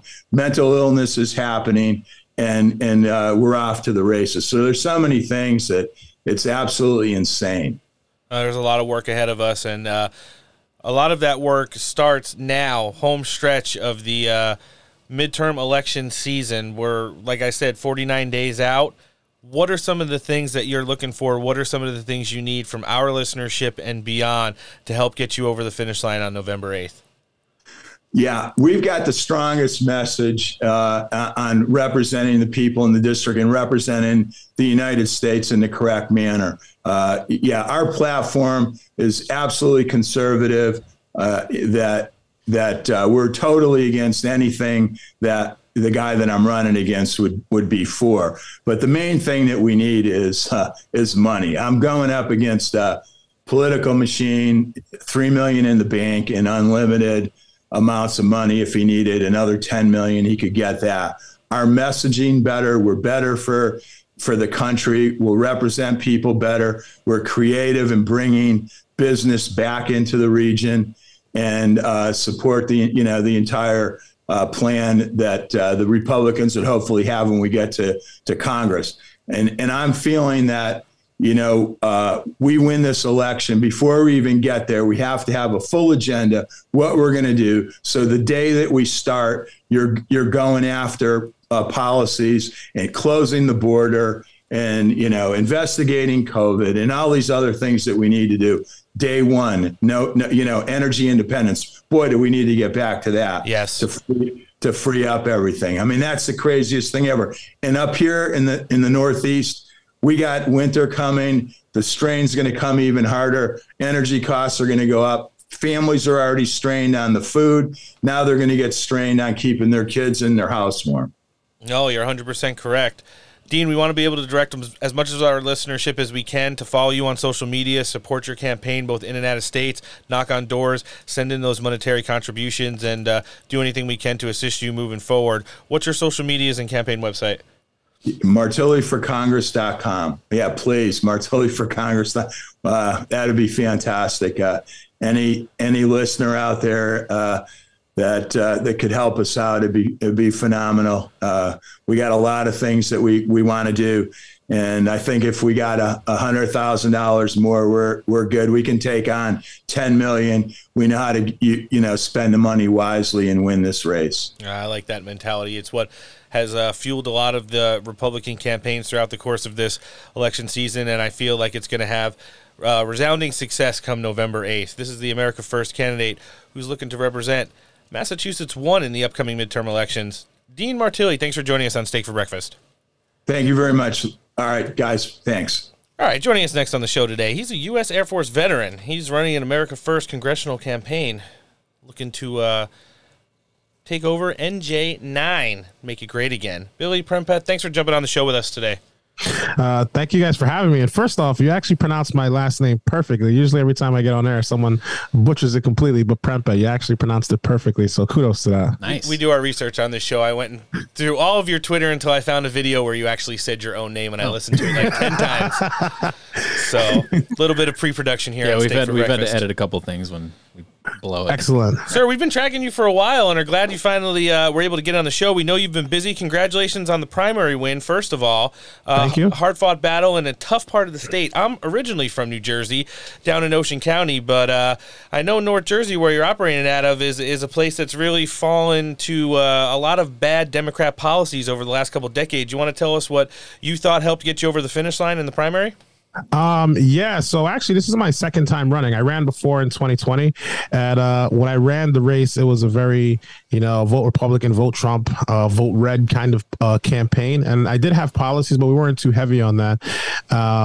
But even when I ran the first go around, we broke records. We got more votes for a Republican than anybody's gotten against this 26-year incumbent by an additional 38,000 votes from the previous person who broke the record. So we definitely made some significant inroads because we focused a lot on campaigning in the inner city where I live in Paterson. It's the third largest city in the district, where there's a tremendous amount of crime, unfortunately. Yeah. And a lot of people are starting to get fed up with what's going on. So this go around 2020, we focused solely on the policies, what we're doing. As we know right now, unfortunately, President Trump is not in office right now. So what matters most is what can I do for the people? What can I do for the district? And the people are beginning to resonate, whether it's Democrat, Republican, or God forbid, the socialists. Yeah, they certainly are, because, I mean, no matter how much they want to virtue signal, they still have to go to the grocery store and pay triple the price for groceries, double the price for gas, and when they can find stuff. And then, the job market's a mess. Their kids' educational system is tanking. Test scores lower now than they have been since the late 80s. And it's like, you really can't find something good to tie your wagon to coming out of this current administration. So someone that brings a breath of fresh air and change is probably something that, like you said, is resonating with the constituents there. Yeah, absolutely. And we've been running a very grassroots campaign. And in fact, let me demystify a couple of misconceptions about North Jersey. Up in New Jersey, for the most part, in my opinion, is actually a Republican state. And the reason why I say that is because if you look at it historically from the gubernatorial races, other than the previous one in 2021, usually we would have a 2-term Republican governor and then a 1-term Democrat, 2-term Republican. This is the first time, and I believe, think 16 or 18 years that streak has been broken, where we've had a two-term Democrat. But people are very frustrated with what's going on. And the people that really sway the votes in this state, especially for the Republicans, are the unaffiliated. And now they're feeling more disenfranchised than ever before. And the same goes for a lot of the Democrats. Most of the policies that they're pushing don't necessarily reflect what the base of Democrats want. And from what I see, they're pushing for more progressive policies, more CRT, more abortion, and these kind of things, rather than actually helping us get out of the hole. And while these things may be important to Democrats, people are more concerned with how they're going to be able to provide for their family, how they're going to keep the roof over their head, what are they going to do to reduce these taxes. And at the same time, Democrats signed the Inflation Creation Bill, that I like to call it, where they're hiring an additional 87,000 IRS agents that are now armed and have the ability to use deadly force so that they can extract more funds from you. Everybody's going to feel that pain. It's not just Republicans, as many people would think. You know, we have less than 2,000 billionaires in the United States, about 20,000 millionaires across the United States, and we just hired an additional 87,000 on top of the original 81,000. That's about 160,000 IRS agents. And for perspective, there's 180,000 Marines that are active duty right now in the United States as per 2020's numbers. So that's a significant increase to the IRS. It's going to hurt a lot of people. Yeah, it certainly is, and it's gonna. Yeah, if you thought the ATF shot a lot of people's dogs, just imagine what's going to happen with these idiots. Well, we've seen some of those training videos. That is, if they can hit them. Yeah, we saw. You know, it's pretty funny that you mentioned that, because we saw yesterday the way some of the power and the focus has been shifted from inside the Beltway. Jim Jordan went on some of the evening talk shows and talked about this explosive whistleblower material that's coming out of the Department of Justice right now and the FBI, talking about how things like, even all the way up to allegations of child sex trafficking and pedophilia, are being ignored by the FBI and now pushed back to like state and local agencies so they could focus on finding people who didn't agree with the election results or want to change it moving forward on November 8th. And I think that's nonsense at this point that they're doing that. It looks like they're trying to weaponize the government departments and agencies against the previous presidents, whether you like him or not. I've never seen anything like this happen to any elected official within the United States, where the media, the Silicon Valley, and the big tech companies, as well as some people within his own party, are turning against him, where there's nothing that this guy could say or do without them even seeing any kind of positivity in him. They're trying to demonize him as much as possible. And I believe Liz Cheney earlier this week just introduced some legislation to ensure that Donald Trump doesn't get reinstated. I remember seeing something like that earlier today. But that just shows how far they're willing to go. And while I hear some people talking about wanting to defund and dismantle the FBI, I don't think that's a reasonable thing to do at this point. But what I do believe needs to happen is that the FBI needs to be purged from the top down. I think the leadership has failed on numerous fronts. Even with this Mar-a-Lago raid, they said that he had nuclear documents, and in reality, it was a bunch of empty folders that said confidential on it, and there's nothing new. But the Democrats are still going to use this during the midterm to say, hey, look, we found the folders, but there's nothing in there. Where are the documents? They're somewhere, and they're just going to keep kicking this can down the road because that's the only strategy they have. They don't want to come out and debate, just like my opponent. He doesn't want to come out and debate, even though we have a debate scheduled for October 16th, and it's the League of Women Voters, a Democrat, super progressive group that is hosting this event. I'm willing to debate on any ground, in front of any audience, in front of anybody. He doesn't want to come out and speak because this guy, he's 86 years old. He's a career politician, almost 40 plus years in politics, 26 years as congressperson. Violent crime has gone through the roof. Taxes have gone through the roof. And whenever it's election time, you throw a couple $1 million here and there to a couple of agencies, hand out some book bags, and expect people to kind of just bend over and vote for you just because of that. And the truth is, I don't think that that's going to work. So they're trying to use the same exact blueprint that Joe Biden used in this presidential race, where they just hide, hope the party carries them forward. And who knows, they may be up to some nefarious things inside of these polling sites, which is why it's important that every Republican doesn't just say, hey, we have a red wave coming, coming, it's going to happen, and go gung-ho about it. You got to really get off your ass and go to the polls and not just vote, but volunteer to work at your polls. We need poll watchers and people to guide this, because if you guys have seen the 2000 Mules documentary, you can see how they were able to really alter the effects of the election. And even if it wasn't significant, let's just playing devil's advocate here. I believe the information was sufficient to show that it was a lot, but playing devil's advocate, and we say that it wasn't a lot of fraud that was done, the fact remains that this is possible. They actually did it. And if they were able to do that, who's to say what can't be done at a local level, especially someone who's been in politics for well over 40 plus years and has his hands in a lot of people's back pockets. Oh, I mean, that's pretty much it right there. And just he probably doesn't want to debate because he can only say, back in my day. Well, that's the thing I want to clarify for our listenership right now.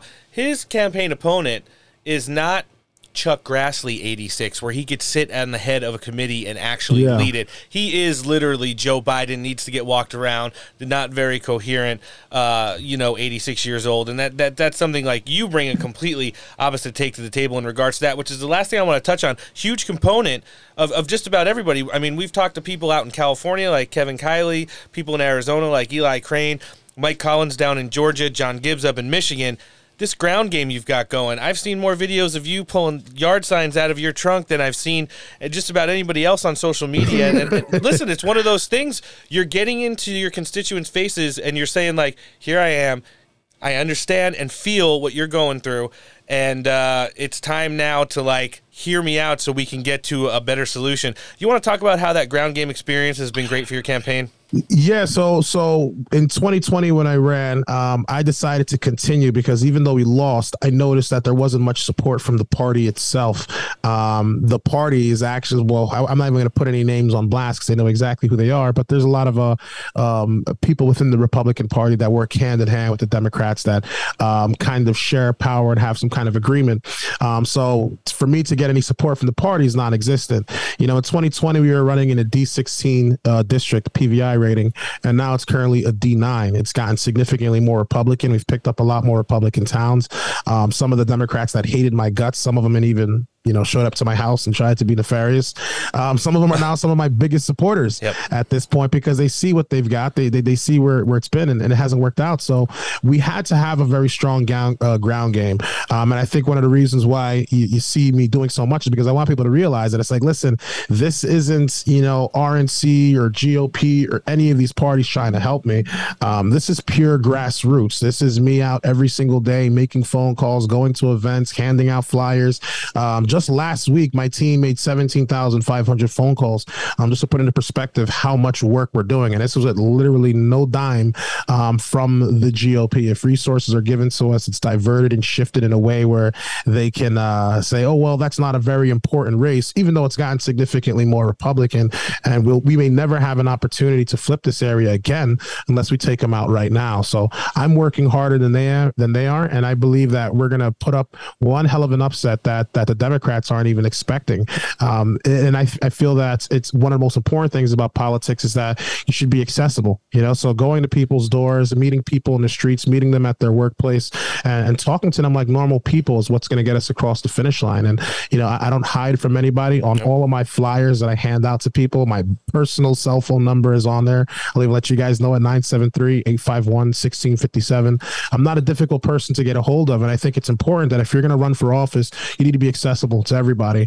You shouldn't be hiding behind closed doors. And I think that's why we've done so successfully, because people can see that. They can see that I'm running sincerely, and I genuinely want to bring changes, like bringing trade schools into every high school and have a plan for that, securing our southern border, and actually creating a plan to deal with the immigration problem our country's got in the American Dream Plan, or term limits, the 8-10-12 plan, 8 for the president, 10 for Congress, 12 for the Senate. And I believe I can get that passed in a way where Congress people would actually be willing to sign off on a bill like that. The typical excuse is no one's going to vote against their job. And I believe I have the solution that you can read more about on BillyPrempeh.com. And I'm coming with an arsenal of plans and policies that I want to bring to DC. I don't want to just be the guy that's walking around talking rhetoric, red wave, Republican, we're going to win this, because in all honesty, that kind of stuff doesn't work. It just doesn't. I tried it in 2020. It doesn't work. People want a plan. And as a military man, as a veteran, you could talk to any one of them. They'll tell you you can't go into battle unless you have a roadmap and you have a plan for how you're going to win. Because if you don't, there's going to be a lot of casualties, and you don't want those casualties to be on your end.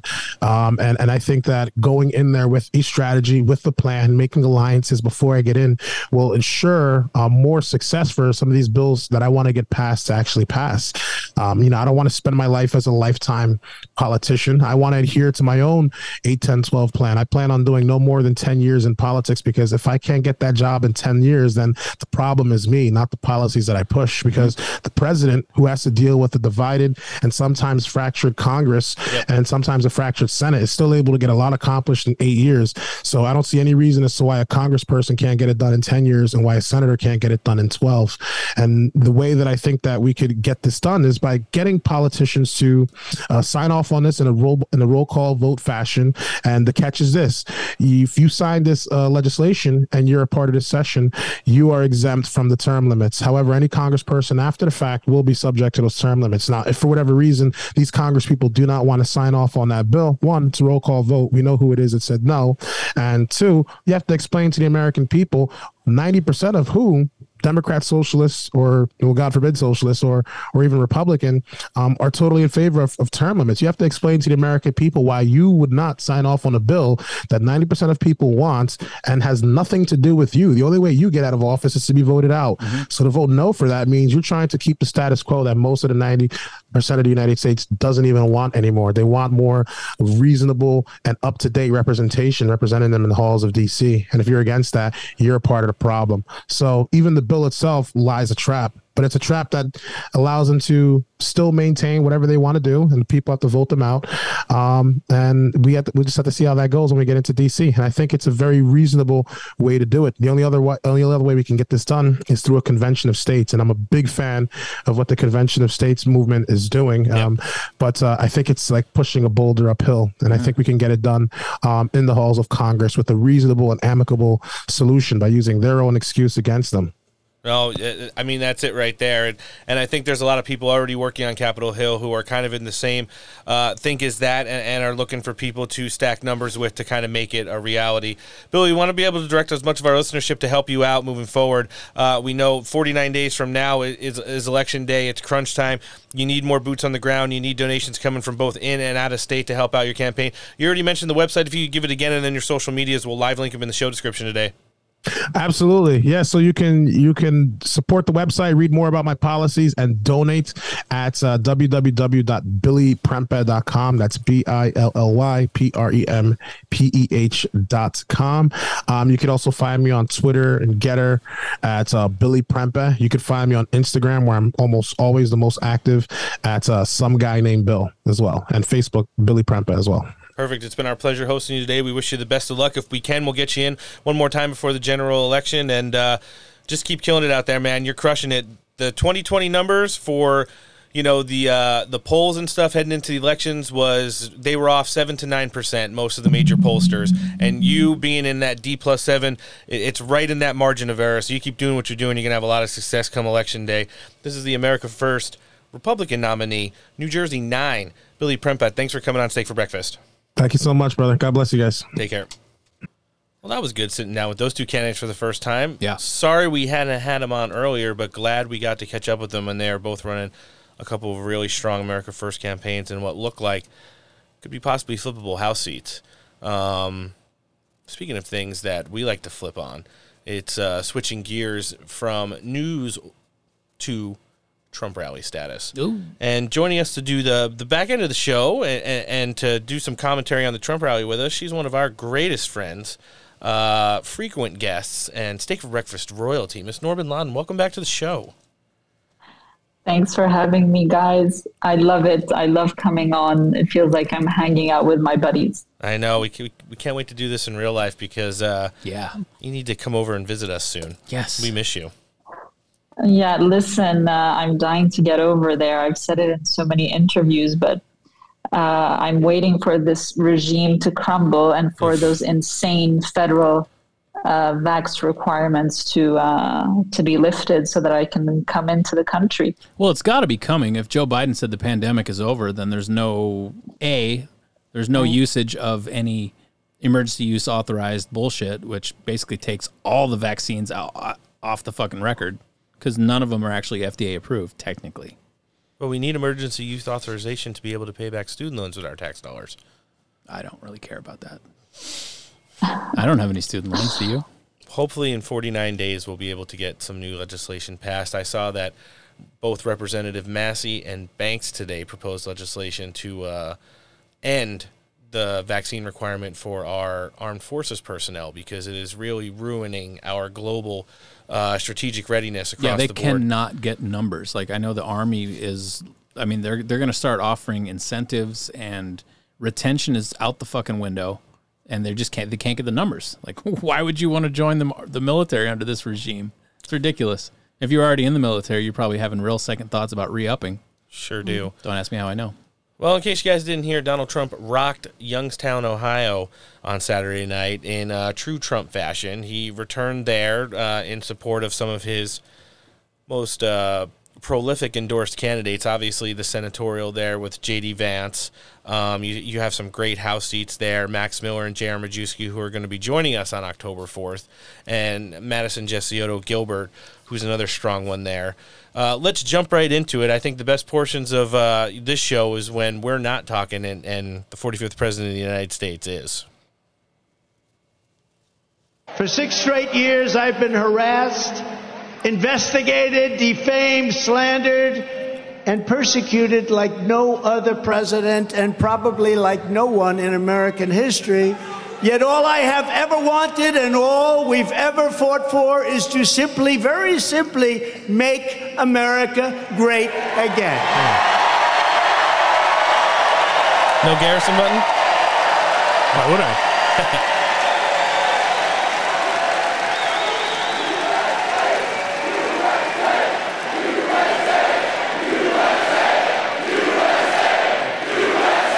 Big crowd.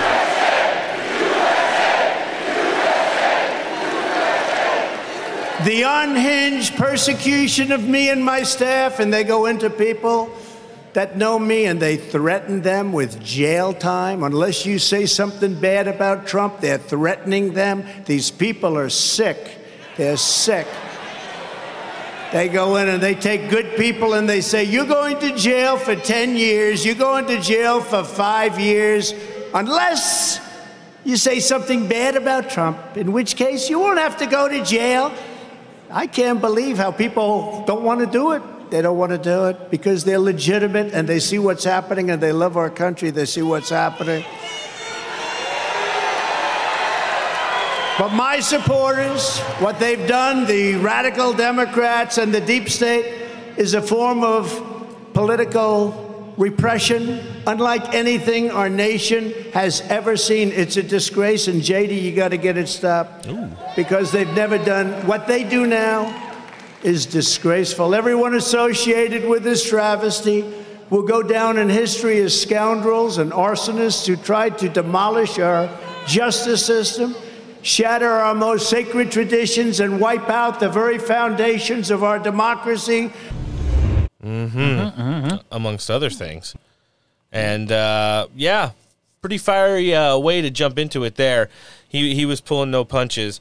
Nor, it's been a while since we've done a Trump rally with you.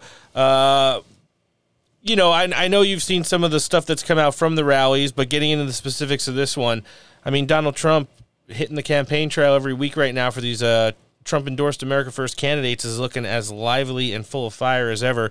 What are you thinking here in that little bit of his opening?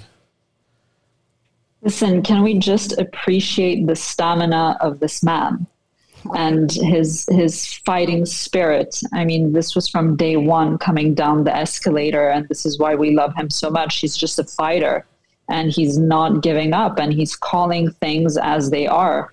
And he's done so in great fashion with this latest rally. Yeah, he certainly did. And he would continue down the same path and talk about some of the things that we discussed on our Friday edition of the show, including some of the nasty and hateful rhetoric that came out of the Democrat nominee for the Senate candidate there in Ohio, Tim Ryan, in regards to Donald Trump and MAGA Nation. How bad it is.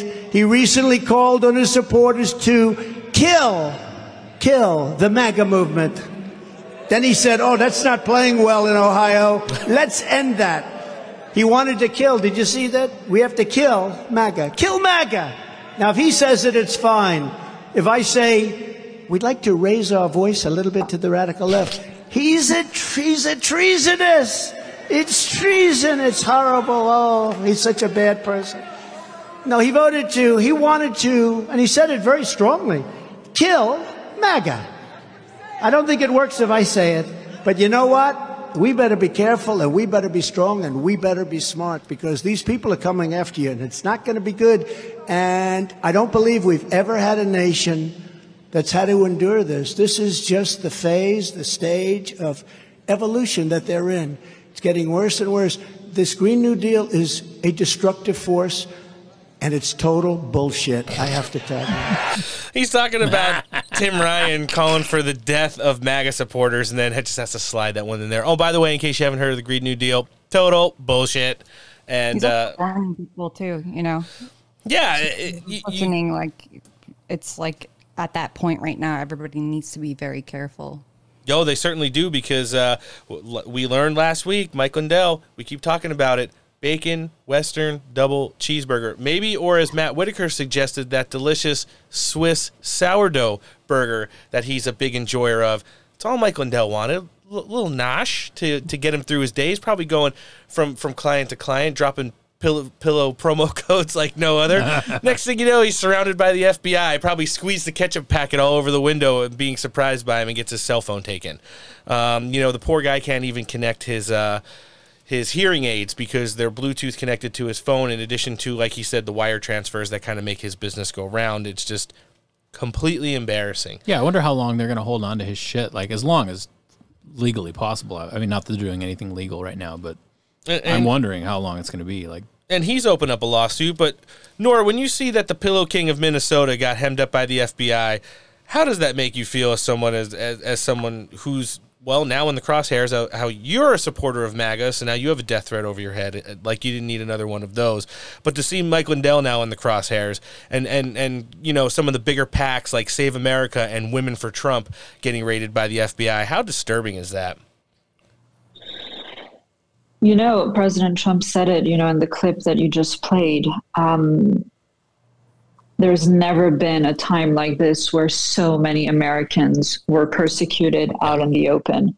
I mean, I've studied this, and patriots have been persecuted for a very long time, and there have been Fed entrapment operations before. January 6th wasn't the first one, sure, by any means, but it's so brazen and out in the open and targeting more than half of the population. And Mike Lindell is just the latest in a series. Every day I think about the January 6th political prisoners and the defendants that are luckily not detained, but are still being harassed and experiencing lawfare and intimidation tactics by the different law enforcement and agencies that have been weaponized against them. And, Mike Lindell is just one in a long line of patriots that is being persecuted right now. Yeah, you've advocated for people like General Flynn, who was kind of the start of it, outside of the people who were spied on during the general election campaign and the Trump transitional phase into, from Citizen Trump to President Trump. But he was the first one that really got, hemmed up by the FBI. And now, like Donald Trump said, we've seen it evolve into something to where saying kill MAGA is normal. Having the President of the United States say half of the country is literally semi-fascists who want to destroy this nation. And then, taking Mike Lindell's cell phone and probably the extra ranches he asked for his curly fries, just completely outside of the box of what we would normally think of the way this country has surely been run in the past. But President Trump is exactly right. And look at what this, I'm sorry, how should, I don't use profanity, but scumbag guy Rick Wilson from the Lincoln Project said, was it last week? I mean, and these guys just get a pass. Yeah. Can you remind the audience exactly the words he used? He did say the only way to stop Donald Trump, because they were talking about the success of the rallies and how these grassrootsy type candidates are rising in the polls against the multi-million-dollar Democrat, sometimes incumbents that they're going against. And he said, like, literally the only way to stop Donald Trump is to put a bullet in him. That was what he said. But can you imagine if someone on our side would say something like that? I know. Oh, yeah. Well, they'd be getting a knock-knock from the FBI for sure. Remember, for sure. Guys, remember, and for all of our listenership, you have 40 seconds, no wiggle room, to drop your phone in the toilet before you get your door battering rammed in. Speaking of battering ram. So wait, hold on. There's just one thing I want to add to that. President Trump is absolutely right when he says we need to be smart. Yes. And we need to be very vigilant in terms of our actions and the words we use, because they're going to use everything they can against us. And anyway, they're inventing things. And by that, I mean, obviously, the Fedsurrection. Sure. And in order to justify the complete weaponization, as I said, of all these institutions against upstanding citizens and patriots. And I think that's what makes them cede the most, honestly, is that we won't take the bait. Antoinette, you know this. We won't. I mean, they literally threaten us with death. They say all these bad things. They want people to go out and protest and burn stuff and break down things and, fake attack the Capitol again. But we're just not doing it. Donald Trump goes out there as the clear leader of this party, and that's what separates him from anyone else who's even in the conversation of it. And he says, listen, I'm going to tell you exactly how it is. It's bad. But guess what? On November 8th, we can change it. And it seems like everybody's just starting to get laser focused on that. Totally. Yeah, I think that's where we're at. Listen, we played parts of that 60-minute interview, and it was a dumpster fire. Donald Trump commentated on it a little bit and talked about the long litany of failures that Joe Biden has had this country incur over the last 2 years. Let's hear this clip.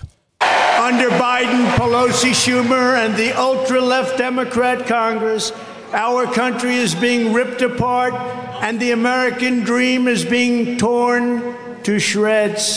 Sad, what's happening? The stock market just had one of the worst 7-day periods in history, and it actually had the 7th worst day. Think of it, 7th worst day in the history of our country. It's been one of the worst years for stocks in history. How are your 401ks doing? Not too good. Not too good.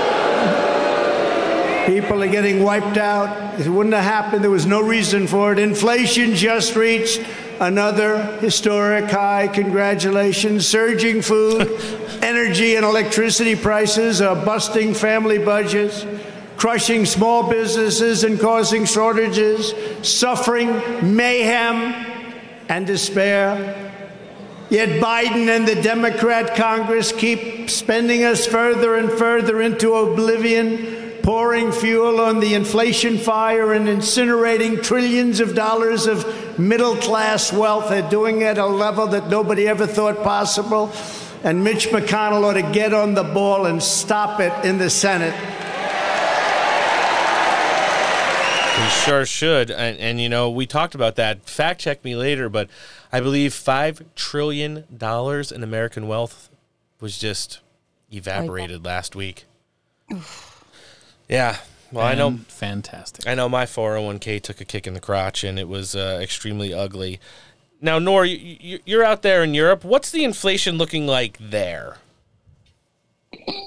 Listen, the goal with this manufactured crisis was to gut the West. Yeah. And we're feeling it extremely hard in Europe, especially the energy crisis.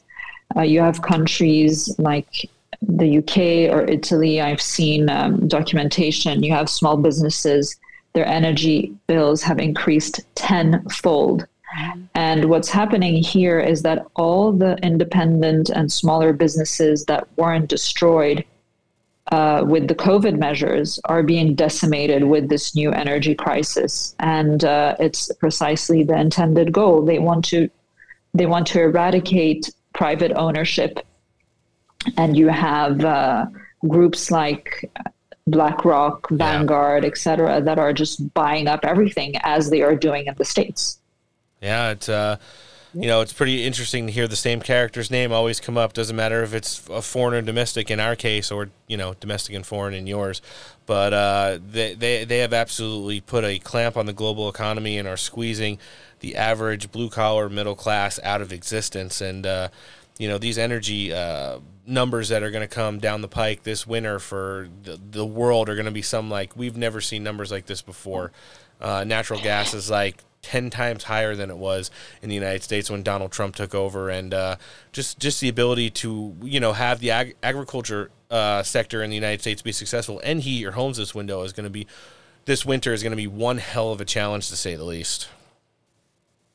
Absolutely, and this is an integral part, or the next logical step for the globalists to implement the New World Order, a plan that they've been working on for decades and decades, and that they are trying to ram down our throats. I mean, I'm very optimistic in the sense that I think they are going to fail, but there's going to be a lot of destruction, furthermore destruction in the meantime. And their goal is truly the destruction of the middle class, because it's what's standing in their way, along with national sovereignty, which is why they just want to weaken, you know, borders in terms of immigration, et cetera. They just want this global governance system, and it has to go through the destruction of the middle class, so that there are only two categories of people: the serfs and the rulers. Yep. Yeah, we've seen it. Last week we had House Majority Leader Sonny Hoyer confirm. We call it the administrative state on this show, but what essentially he basically gave a textbook definition of what the deep state is, as they are, you know, pushes from the Republican side to end, you know, federal employees who have no bosses and are career appointments and can't get fired, and basically have helped ruin this country over the last probably 3 decades. And Donald Trump had a message for the deep state. He talked about it and the incoming Schedule F when he returns. To root out this appalling corruption, we need to pass historic reforms to tell the deep state, you're fired. You remember The Apprentice? Another one of our highest priorities under Republican Congress will be to stop left-wing censorship and to restore free speech in America, which we do not have. And go out and sign up now for Truth Social, which is doing great. It's hot, and it's a hell of a lot better than Twitter will ever be. Twitter's got a lot of headaches right now, folks. The radical left Democrat Party is not a 50% party within our country. I really don't believe it. They're against God, guns, oil, law enforcement, voter ID, tax cuts, regulation cuts, the Constitution, and they're against our founding fathers. Other than that, actually, they're quite good. Hey, Other than that, they're quite good. The Apprentice, you remember that? Yeah, you're fired. He's been sneaking a couple good ones in there. But in all seriousness, his proposed Schedule F, first as executive order, and then hopefully with a Senate majority to get passed into permanent legislature, would be, you know, something that would be absolutely awesome. And yeah, he was on one. The energy level was great, and you know, it's that time of the rally, kind of right around the middle of it, where he brings up his Trump-endorsed candidate slate. First on the list was J.D. Vance, who's running for the Senate there. He's in a neck-and-neck race with Tim Ryan, who, you know, called for the execution of all things MAGA. Donald Trump had a little intro for him. Let's hear it. This is a very important race. This is a great person who I've really gotten to know. Yeah, he said some bad things about me, but that was before he knew me, and then he fell in love. Remember I said that about Kim Jong-un? He fell in love, and they said, oh, Trump is saying he fell in love. Actually, he did, if you want to know that. Right? J.D., please come up and say a few words. J.D. Vance.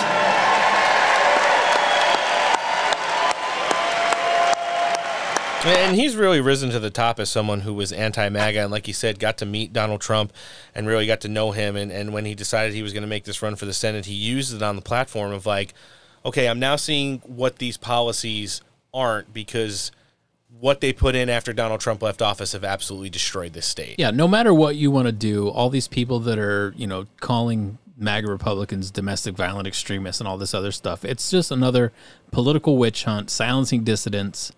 And, I mean, if you're not on the side of making America great again, then what are you? Right. Yeah, a traitor. A traitor. Yeah. Or what do you call it? You call it an ANO? An ANO. Yeah, thanks for remembering my term, guys. American in I think name this only.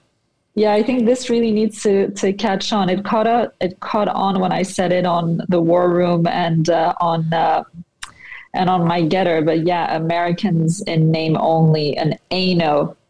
We definitely have a lot of those people running around up on Capitol Hill right now. Let's hear the future senator from Ohio give a couple words on his ticket. Are we having a good time? Is it great to have the president back in Ohio?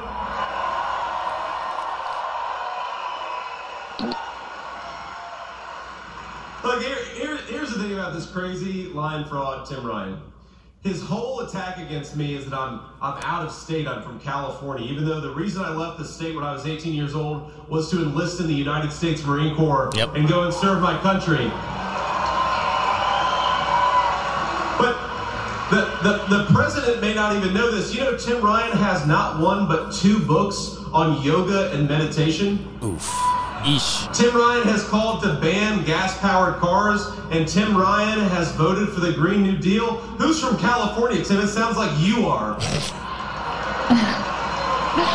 Look, this is simple. We got to get back to common sense. We got to stop hiring 87,000 IRS agents. We got to fire those guys and hire some Border Patrol agents. Nice. Yeah. Good one.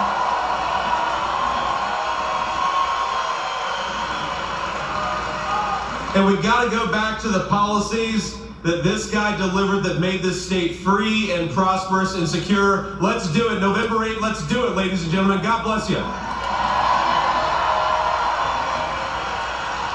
Thank you very much. Oh, and it's just simple as that. He's running on the platform of when Donald Trump was in office, his policies made Ohio great, and what they aren't now. I mean, you're closing more auto, more manufacturing, more agriculture. They're killing it with Green New Deal policies. The education system sucks there. Unemployment is through the roof. And then you factor in all the other stuff that's going on, the border, the drugs, the homelessness, the crime. It's becoming that any place that has them. Cleveland is virtually unlivable now. We've heard it from a lot of people. You know, Vish said he loved... Wait, Cleveland doesn't rock? No, it certainly doesn't. Well, it might. Crack rocks. But Vish said last time he was on the show, great place, great women, not a good place to be right now, though. He said it's just turned into a crap hole. And in 2 years, you could see this whole country in such decline that, you know, if we don't put something on it bigger than a Band-Aid on November 8th, we're going to be in a whole lot of trouble. Yeah, if you haven't seen a just drastic difference in just like the tent cities and homelessness in major U.S. cities that have just started just going full tilt since this administration took effect. It's bad. Real bad.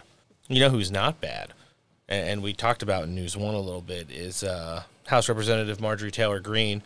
She's been traveling with the 45th president and speaking at a lot of these Save America rallies, and even though they weren't in the great state of Georgia, I'm sure they will be before Election Day, she did take the stage and get called up by the 45th president and gave a little preview on what's coming down the road in regards to a little bit of leadership.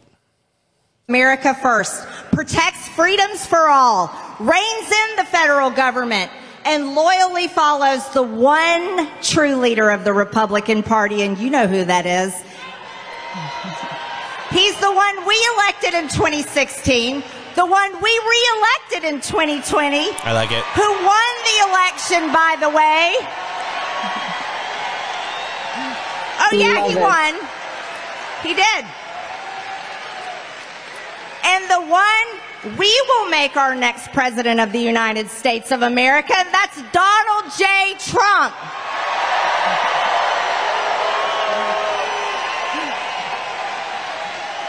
She gets it. Yeah, she's on fire for MAGA. Nori, do you love her? Yeah, she's awesome. Antoinette Firebrand right there. She's running to the head of the pack in the U.S. House right now, looking to hopefully assume some leadership after the midterms. You think so? 100%. A lot of people wish that Representative Jim Jordan would run for Speaker of the House. However, I have been able to confirm I've become pretty good friends with the comms director for Lauren Boebert. Bernie, this one's for you. We know you listen to the show often when you travel.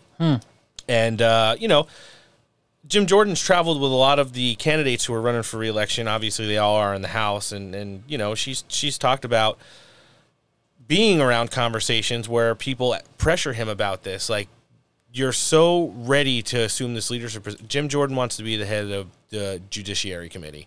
He wants to be the guy who is at the tip of the spear for investigations. That's where his passion is. And honestly, in my heart of hearts, as much as I'd love to see someone like him as Speaker of the House, I want him where he feels like he's most valuable. And if it's going to be, getting these articles of impeachment drafted for Joe Biden and Alejandro Mayorkas and Merrick Garland following the holiday season this year, then so be it. He was also in Ohio, obviously, because he's an Ohio House rep there, and Donald Trump called him up on stage. Let's hear him talk about the importance of the midterms. The left controls big media. The left controls big tech. The left controls big corporations. The left now controls big sports. Just watch NBA. Look at how short the left Jim controls Jordan Hollywood. is. The left controls higher education. The left controls the White House. The left controls the House. The left controls the Senate. But the left doesn't control we the people.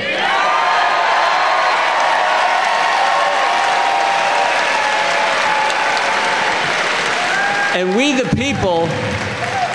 people have had it.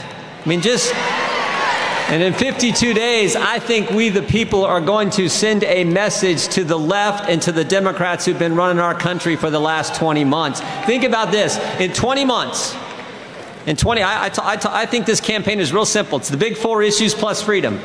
And you can just see the contrast between what we had under President Trump, what we now have with Democrats running the government. But in 20 months, we went from a secure border to no border.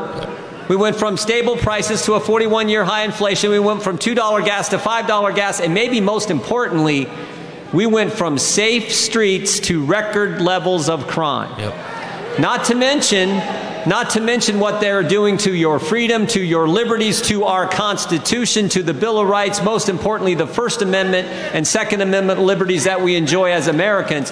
That's what this campaign is about. You want the same old, same old? You want them attacking your liberties in those four issues? Vote Democrat. You want to change that? Vote Republican. Think about the last month. In 5 weeks' time, Joe Biden raided the home of a former president, took the phone of a sitting member of Congress, called half the country fascist and extremist. Then he said to that same half the country, oh, by the way, I'm going to make you pay the student loan debt of the, quote, good Americans who vote Democrat. And just remember, if you don't like that, I signed legislation to unleash 87,000 IRS agents to come harass you, the taxpayer.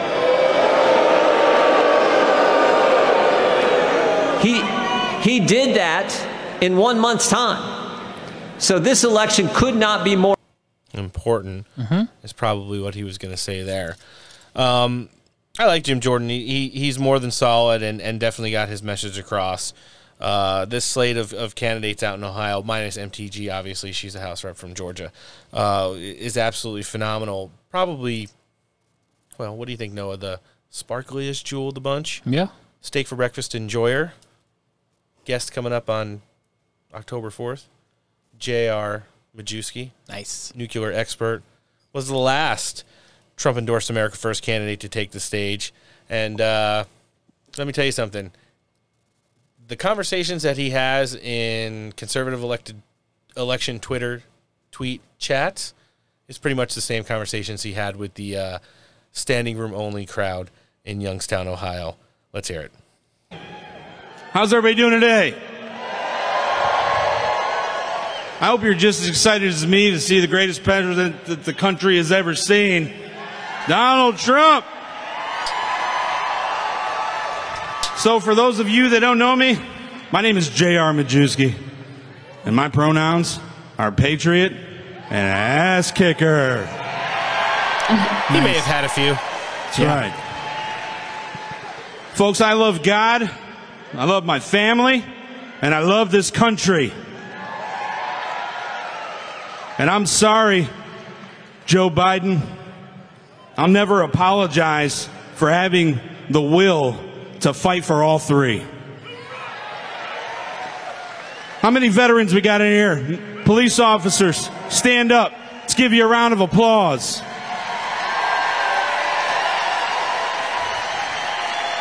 Yeah.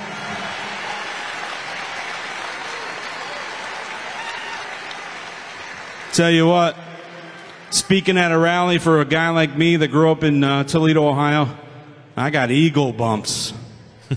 We don't get goosebumps here.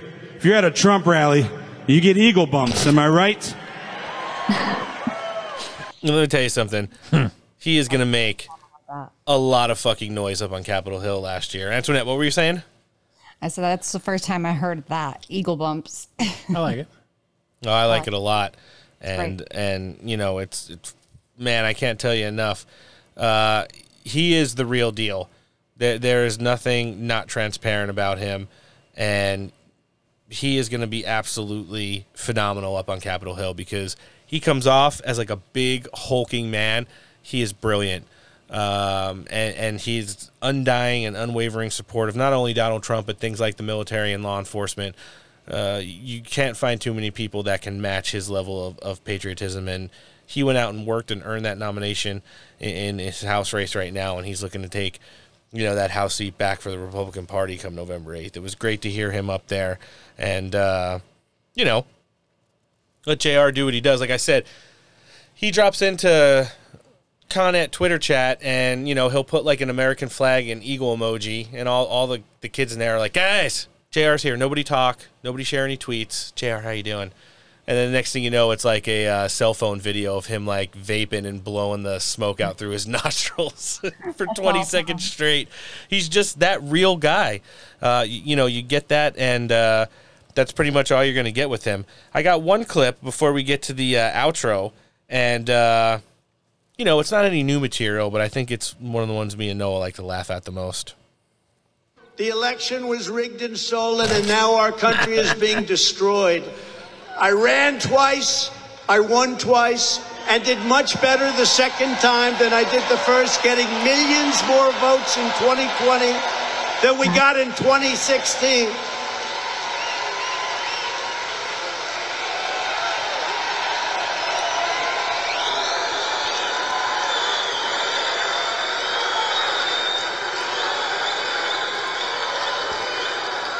Think about it. We got millions and millions. We got more votes than any sitting president in the history of our country. By far, it's not even close. Millions and millions.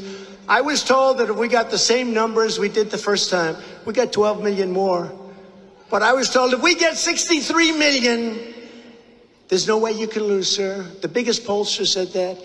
Well, we got 12 million more and we lost. We didn't lose. Ready? We lost in their imagination. And we're leading Biden now in all the polls, and we're leading also all Republicans by record numbers. The Republicans are not doing too well. And now, after what happened and watching our country go to hell, we may have to do it again. May?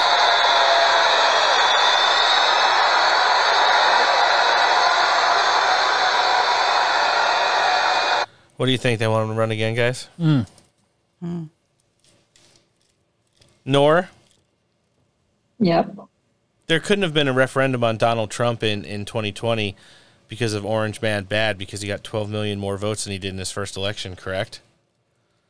Listen, we know who won the 2020 election, and it wasn't Joe Biden. It certainly wasn't.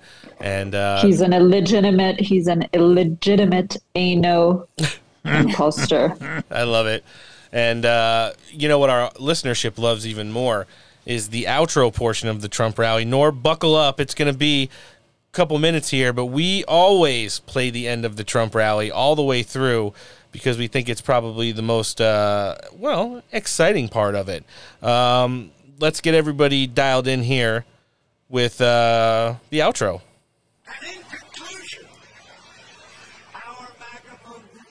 Make America great again is by far the greatest political movement the history of our country. And the fake news doesn't even dispute it. If it was even a little bit incorrect, they would be disputing it all day long, but our fake news won't do that. Together we are standing up against some of the most menacing forces, entrenched interests, and vicious opponents our people have ever seen. Despite great outside dangers, our biggest threat remains the sick, sinister, and evil people from within our country. And you people don't have all the time. They're sick people. There's something wrong with them. It don't matter. I love you too very much. He was on a good one Saturday.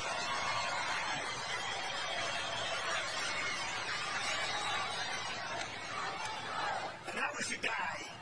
Where's the guy that just yelled? Look at this guy. He's my kind of guy. Are you the one that did it? Congratulations. What a beautiful voice you have. What a beautiful voice. Thank you. 66, you don't look a day over 65. You look great. Thank you, darling. I appreciate it. But no matter how big or powerful the corrupt radical left Democrats that we are fighting against may be, you must never forget this nation does not belong to them. This nation belongs to you at 66. Nation belongs to you. This is your home. This is your heritage.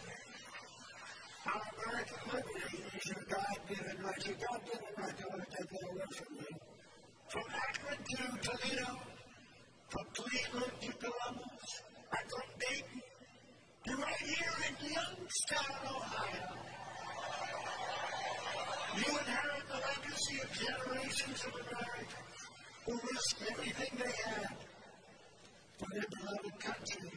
Ohio is the state that gave us American heroes, icons, and legends with names like Neil Armstrong, Danny Oakley, and the great General and President Ulysses S. Grant, he's really come back a long way over the last 10 years, hasn't he? And this is the state that gave us legions of farmers and soldiers and steel workers and skilled craftsmen who built this country with the sweat of their brows, the strength of their spines, and the goodness of their souls. It's a great place. I love Ohio. I used to work in Ohio. I loved Ohio. Your Ohio ancestors fought the battles, they broke the barriers, and they conquered the unknown dangers. They pushed into uncharted frontiers, and they made America into the greatest nation in the history of the world.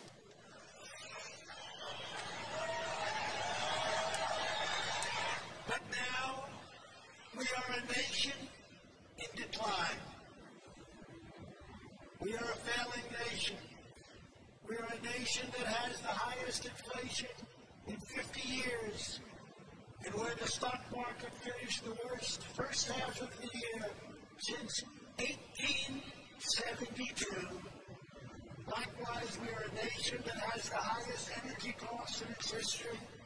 We are no longer energy independent or energy dominant as we were just 2 short years ago. We are a nation that is begging Venezuela, Saudi Arabia, and many others for oil. Please, please, please help us, Joe Biden says, that we have more liquid gold right under our feet than any other country. We are a nation that is consumed by the radical left's Green New Deal, and everyone knows that the Green New Deal will lead to our destruction. We are a nation whose leaders are demanding all electric cars, even though they can't go far, it costs too much, and whose batteries are produced in China with materials only available in China, when unlimited amounts of gasoline is available inexpensively in the United States, but it's not available in China. We are a nation that ended oil exploration and production in the United States, just as the price of oil reached an all-time high. We are a nation that surrendered in Afghanistan, leaving behind dead soldiers, American citizens, and $85 billion worth of the finest military equipment in the world.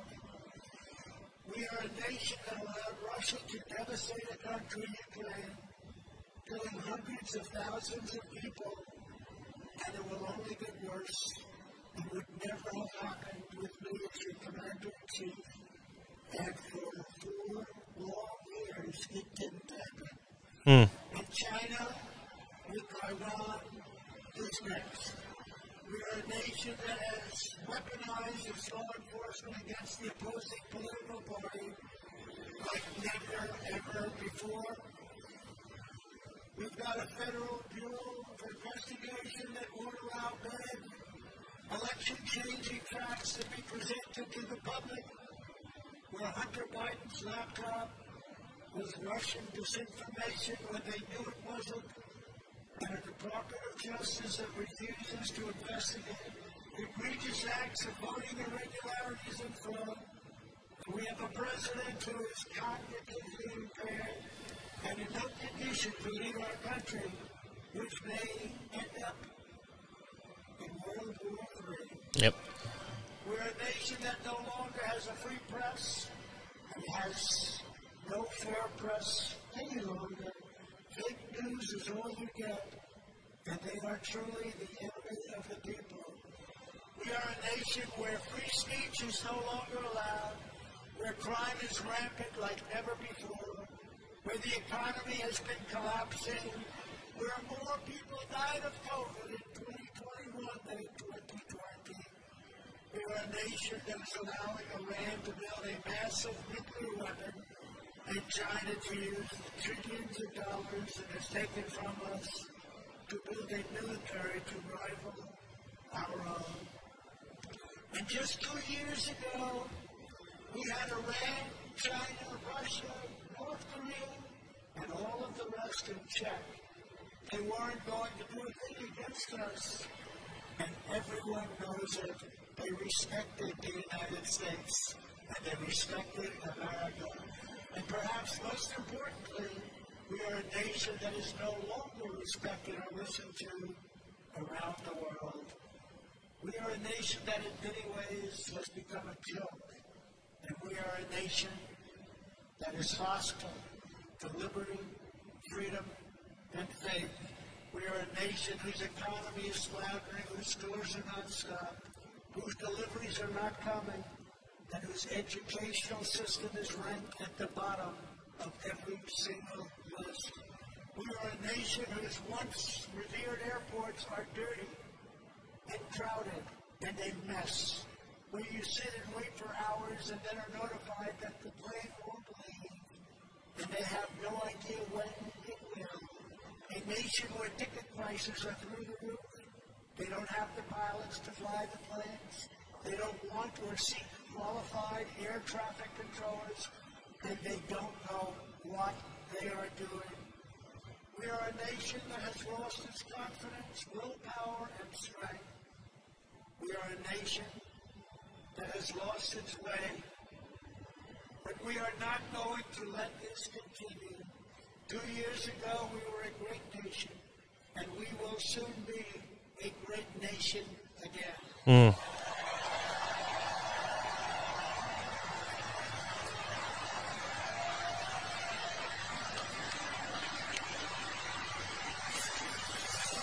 It was hardworking patriots like you who built this country, and it is hardworking patriots like you who are going to save our country. We will stand up to the radical left lunatics and rhinos, and we will fight for America like no one has ever fought before. There is no mountain we cannot climb. There is no summit we cannot reach. There is no challenge we cannot beat.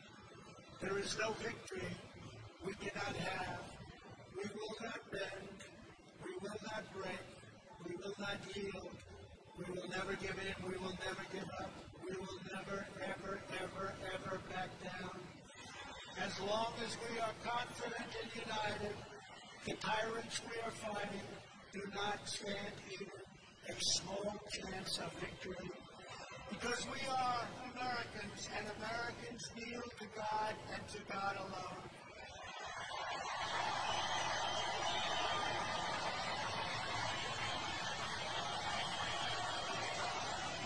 citizens, this incredible journey we're on together has only just begun, and it's time to start talking about greatness for our country again. We are one movement, one people, one family, and one glorious American nation. So with the help of everyone here today and citizens all across our land, we will make America powerful again. We will make America wealthy again. We will make America strong again. We will make America proud again. We will make America safe again. And we will make America great again. Thank you, Ohio. God bless you. Thank you.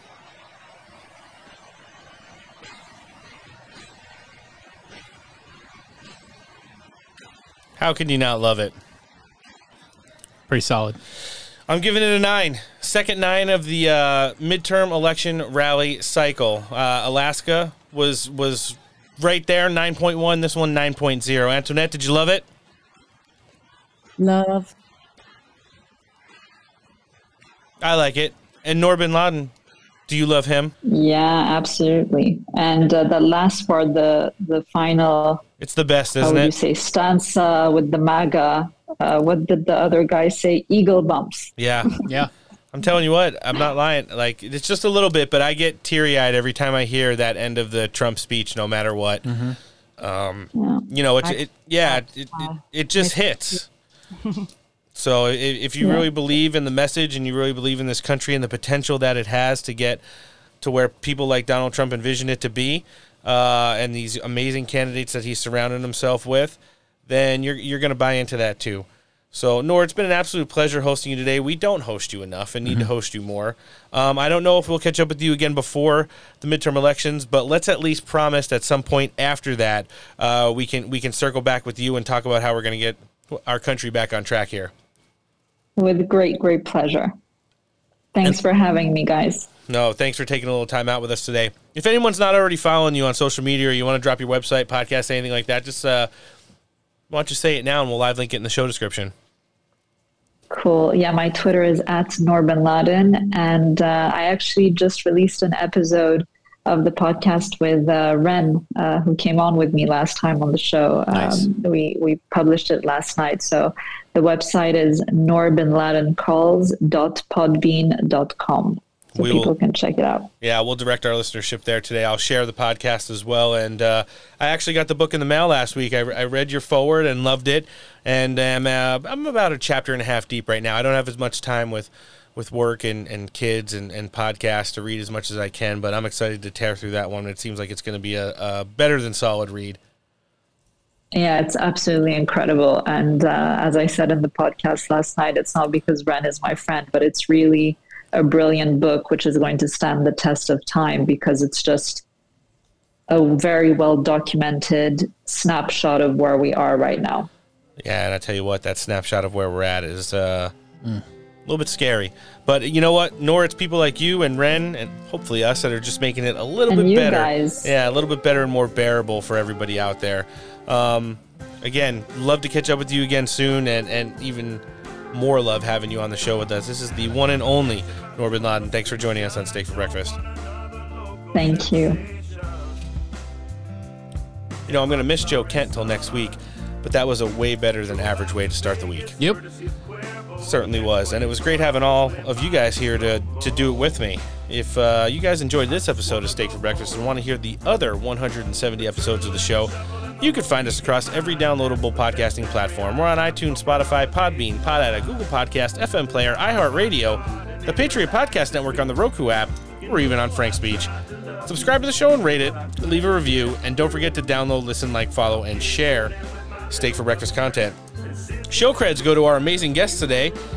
Dean Martelli running in Massachusetts 1, Billy Prempeh running in New Jersey 9, J.W. Givens of the Daily Caller, and of course, the lovely Miss Noor bin Laden. I feel like he did his name better the first time. Sorry. In addition to them, some of our internet friends, the Patriotic Babe accounts, Mr. Garbaggio and Christina Bob of Save America. Friends, don't forget to go out and throw some cash at our partners, because when you do that, the only thing that happens is you help make small American businesses great again. Speaking of which, MyPillow, Air Lindell's, My Beds, Giza Sheets, Dog Beds, you name it, My Robes, Mike Lindell's throwing it at you. And a promo code STEAK at checkout, you get big savings. In addition to that, you want some coffee in the morning, you enter promo code STEAK at checkout at my store, 25% off. MyPillow.com/steak is the website, or you can talk to a qualified pillow representative, 1-800-658-8045. The top tier of ear gear and the best damn headphones I've ever put on my head can be found at Audeze.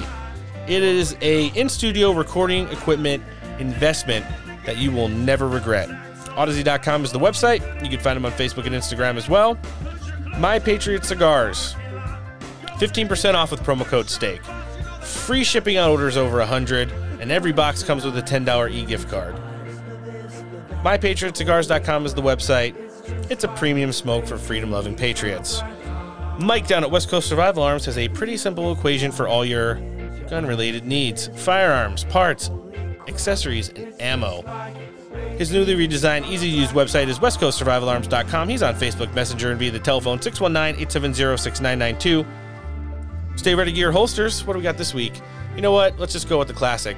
Donald Trump dancing to Hold On, I'm Coming at the end of the rally. You like that?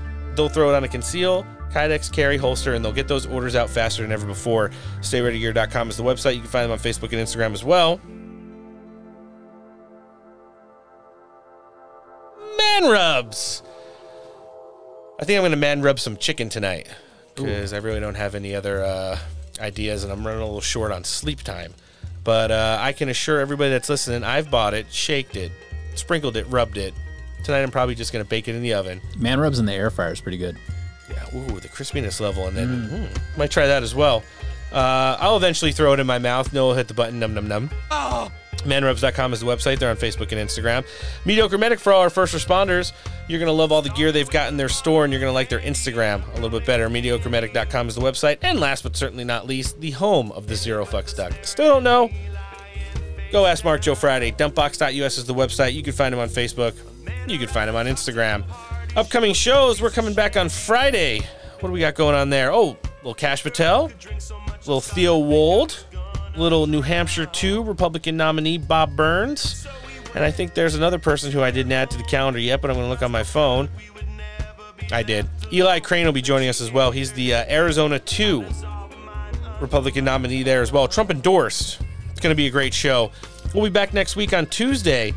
Keith Pakow, who's running for a House seat in Illinois, and Dr. Peter Navarro will be joining us. Next Friday, so far, we've got Courtney Gilles, Cynthia Hughes, and Clay Clark lined up. J.R. Majewski and Max Miller on the 4th of October. Carrie Lake and Blake Masters on the 7th. That's going to be a pretty banger of a week.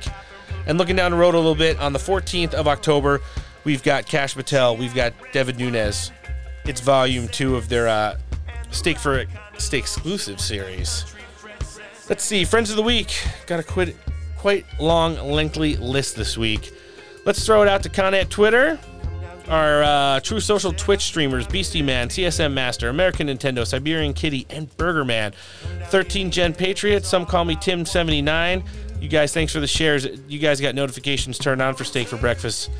Right Wing Savages 2.0, Dumbass Photoshop, Real Brenda Memes, Grand Old Memes, awesome collab with Mad America this week, the original Spider-Man, Nancy Pelosi, Donald Trump. Have you seen it? Yeah, it's on our Instagram. It's Tell Me the Truth, I'm Ready to Hear It. Nice. And then it's Donald Trump talking to Nancy Pelosi saying, we're going to win back the House, we're going to win back the Senate, and we're going to win back that big, beautiful White House. Nice. And, I did see the third that. one, panels Nancy Pelosi crying. Loved collabing with her, always do. Mostly Peaceful, the Duke of Memes, Steven Voiceover, C3P Meme, the 10th edition of Trump and Sons, love it. John Hacker LA, the Silent Meme Jordy, and let's just throw the rest of the Friend Zone meme share in there. Guys, things to remember between now and Friday. Number 1, do your own research. We hit it every show. We give you some angles that you might not hear anywhere else. It's because we do our own research. Number 2, start a podcast. Noah? Not bad today. Even if I show you the list of order, how it goes. Perfect.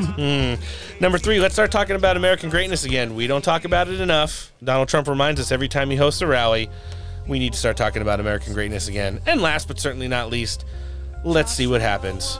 This has been episode 171 of the Staker Records podcast, and we'll be back with episode 172 on Friday. We've got Kash Patel, Theo Wold, Bob Burns, and Eli Crane. On behalf of the pod team, I'm Roan. Noah. Later. Antoinette. Ciao. Thanks for listening, and take care.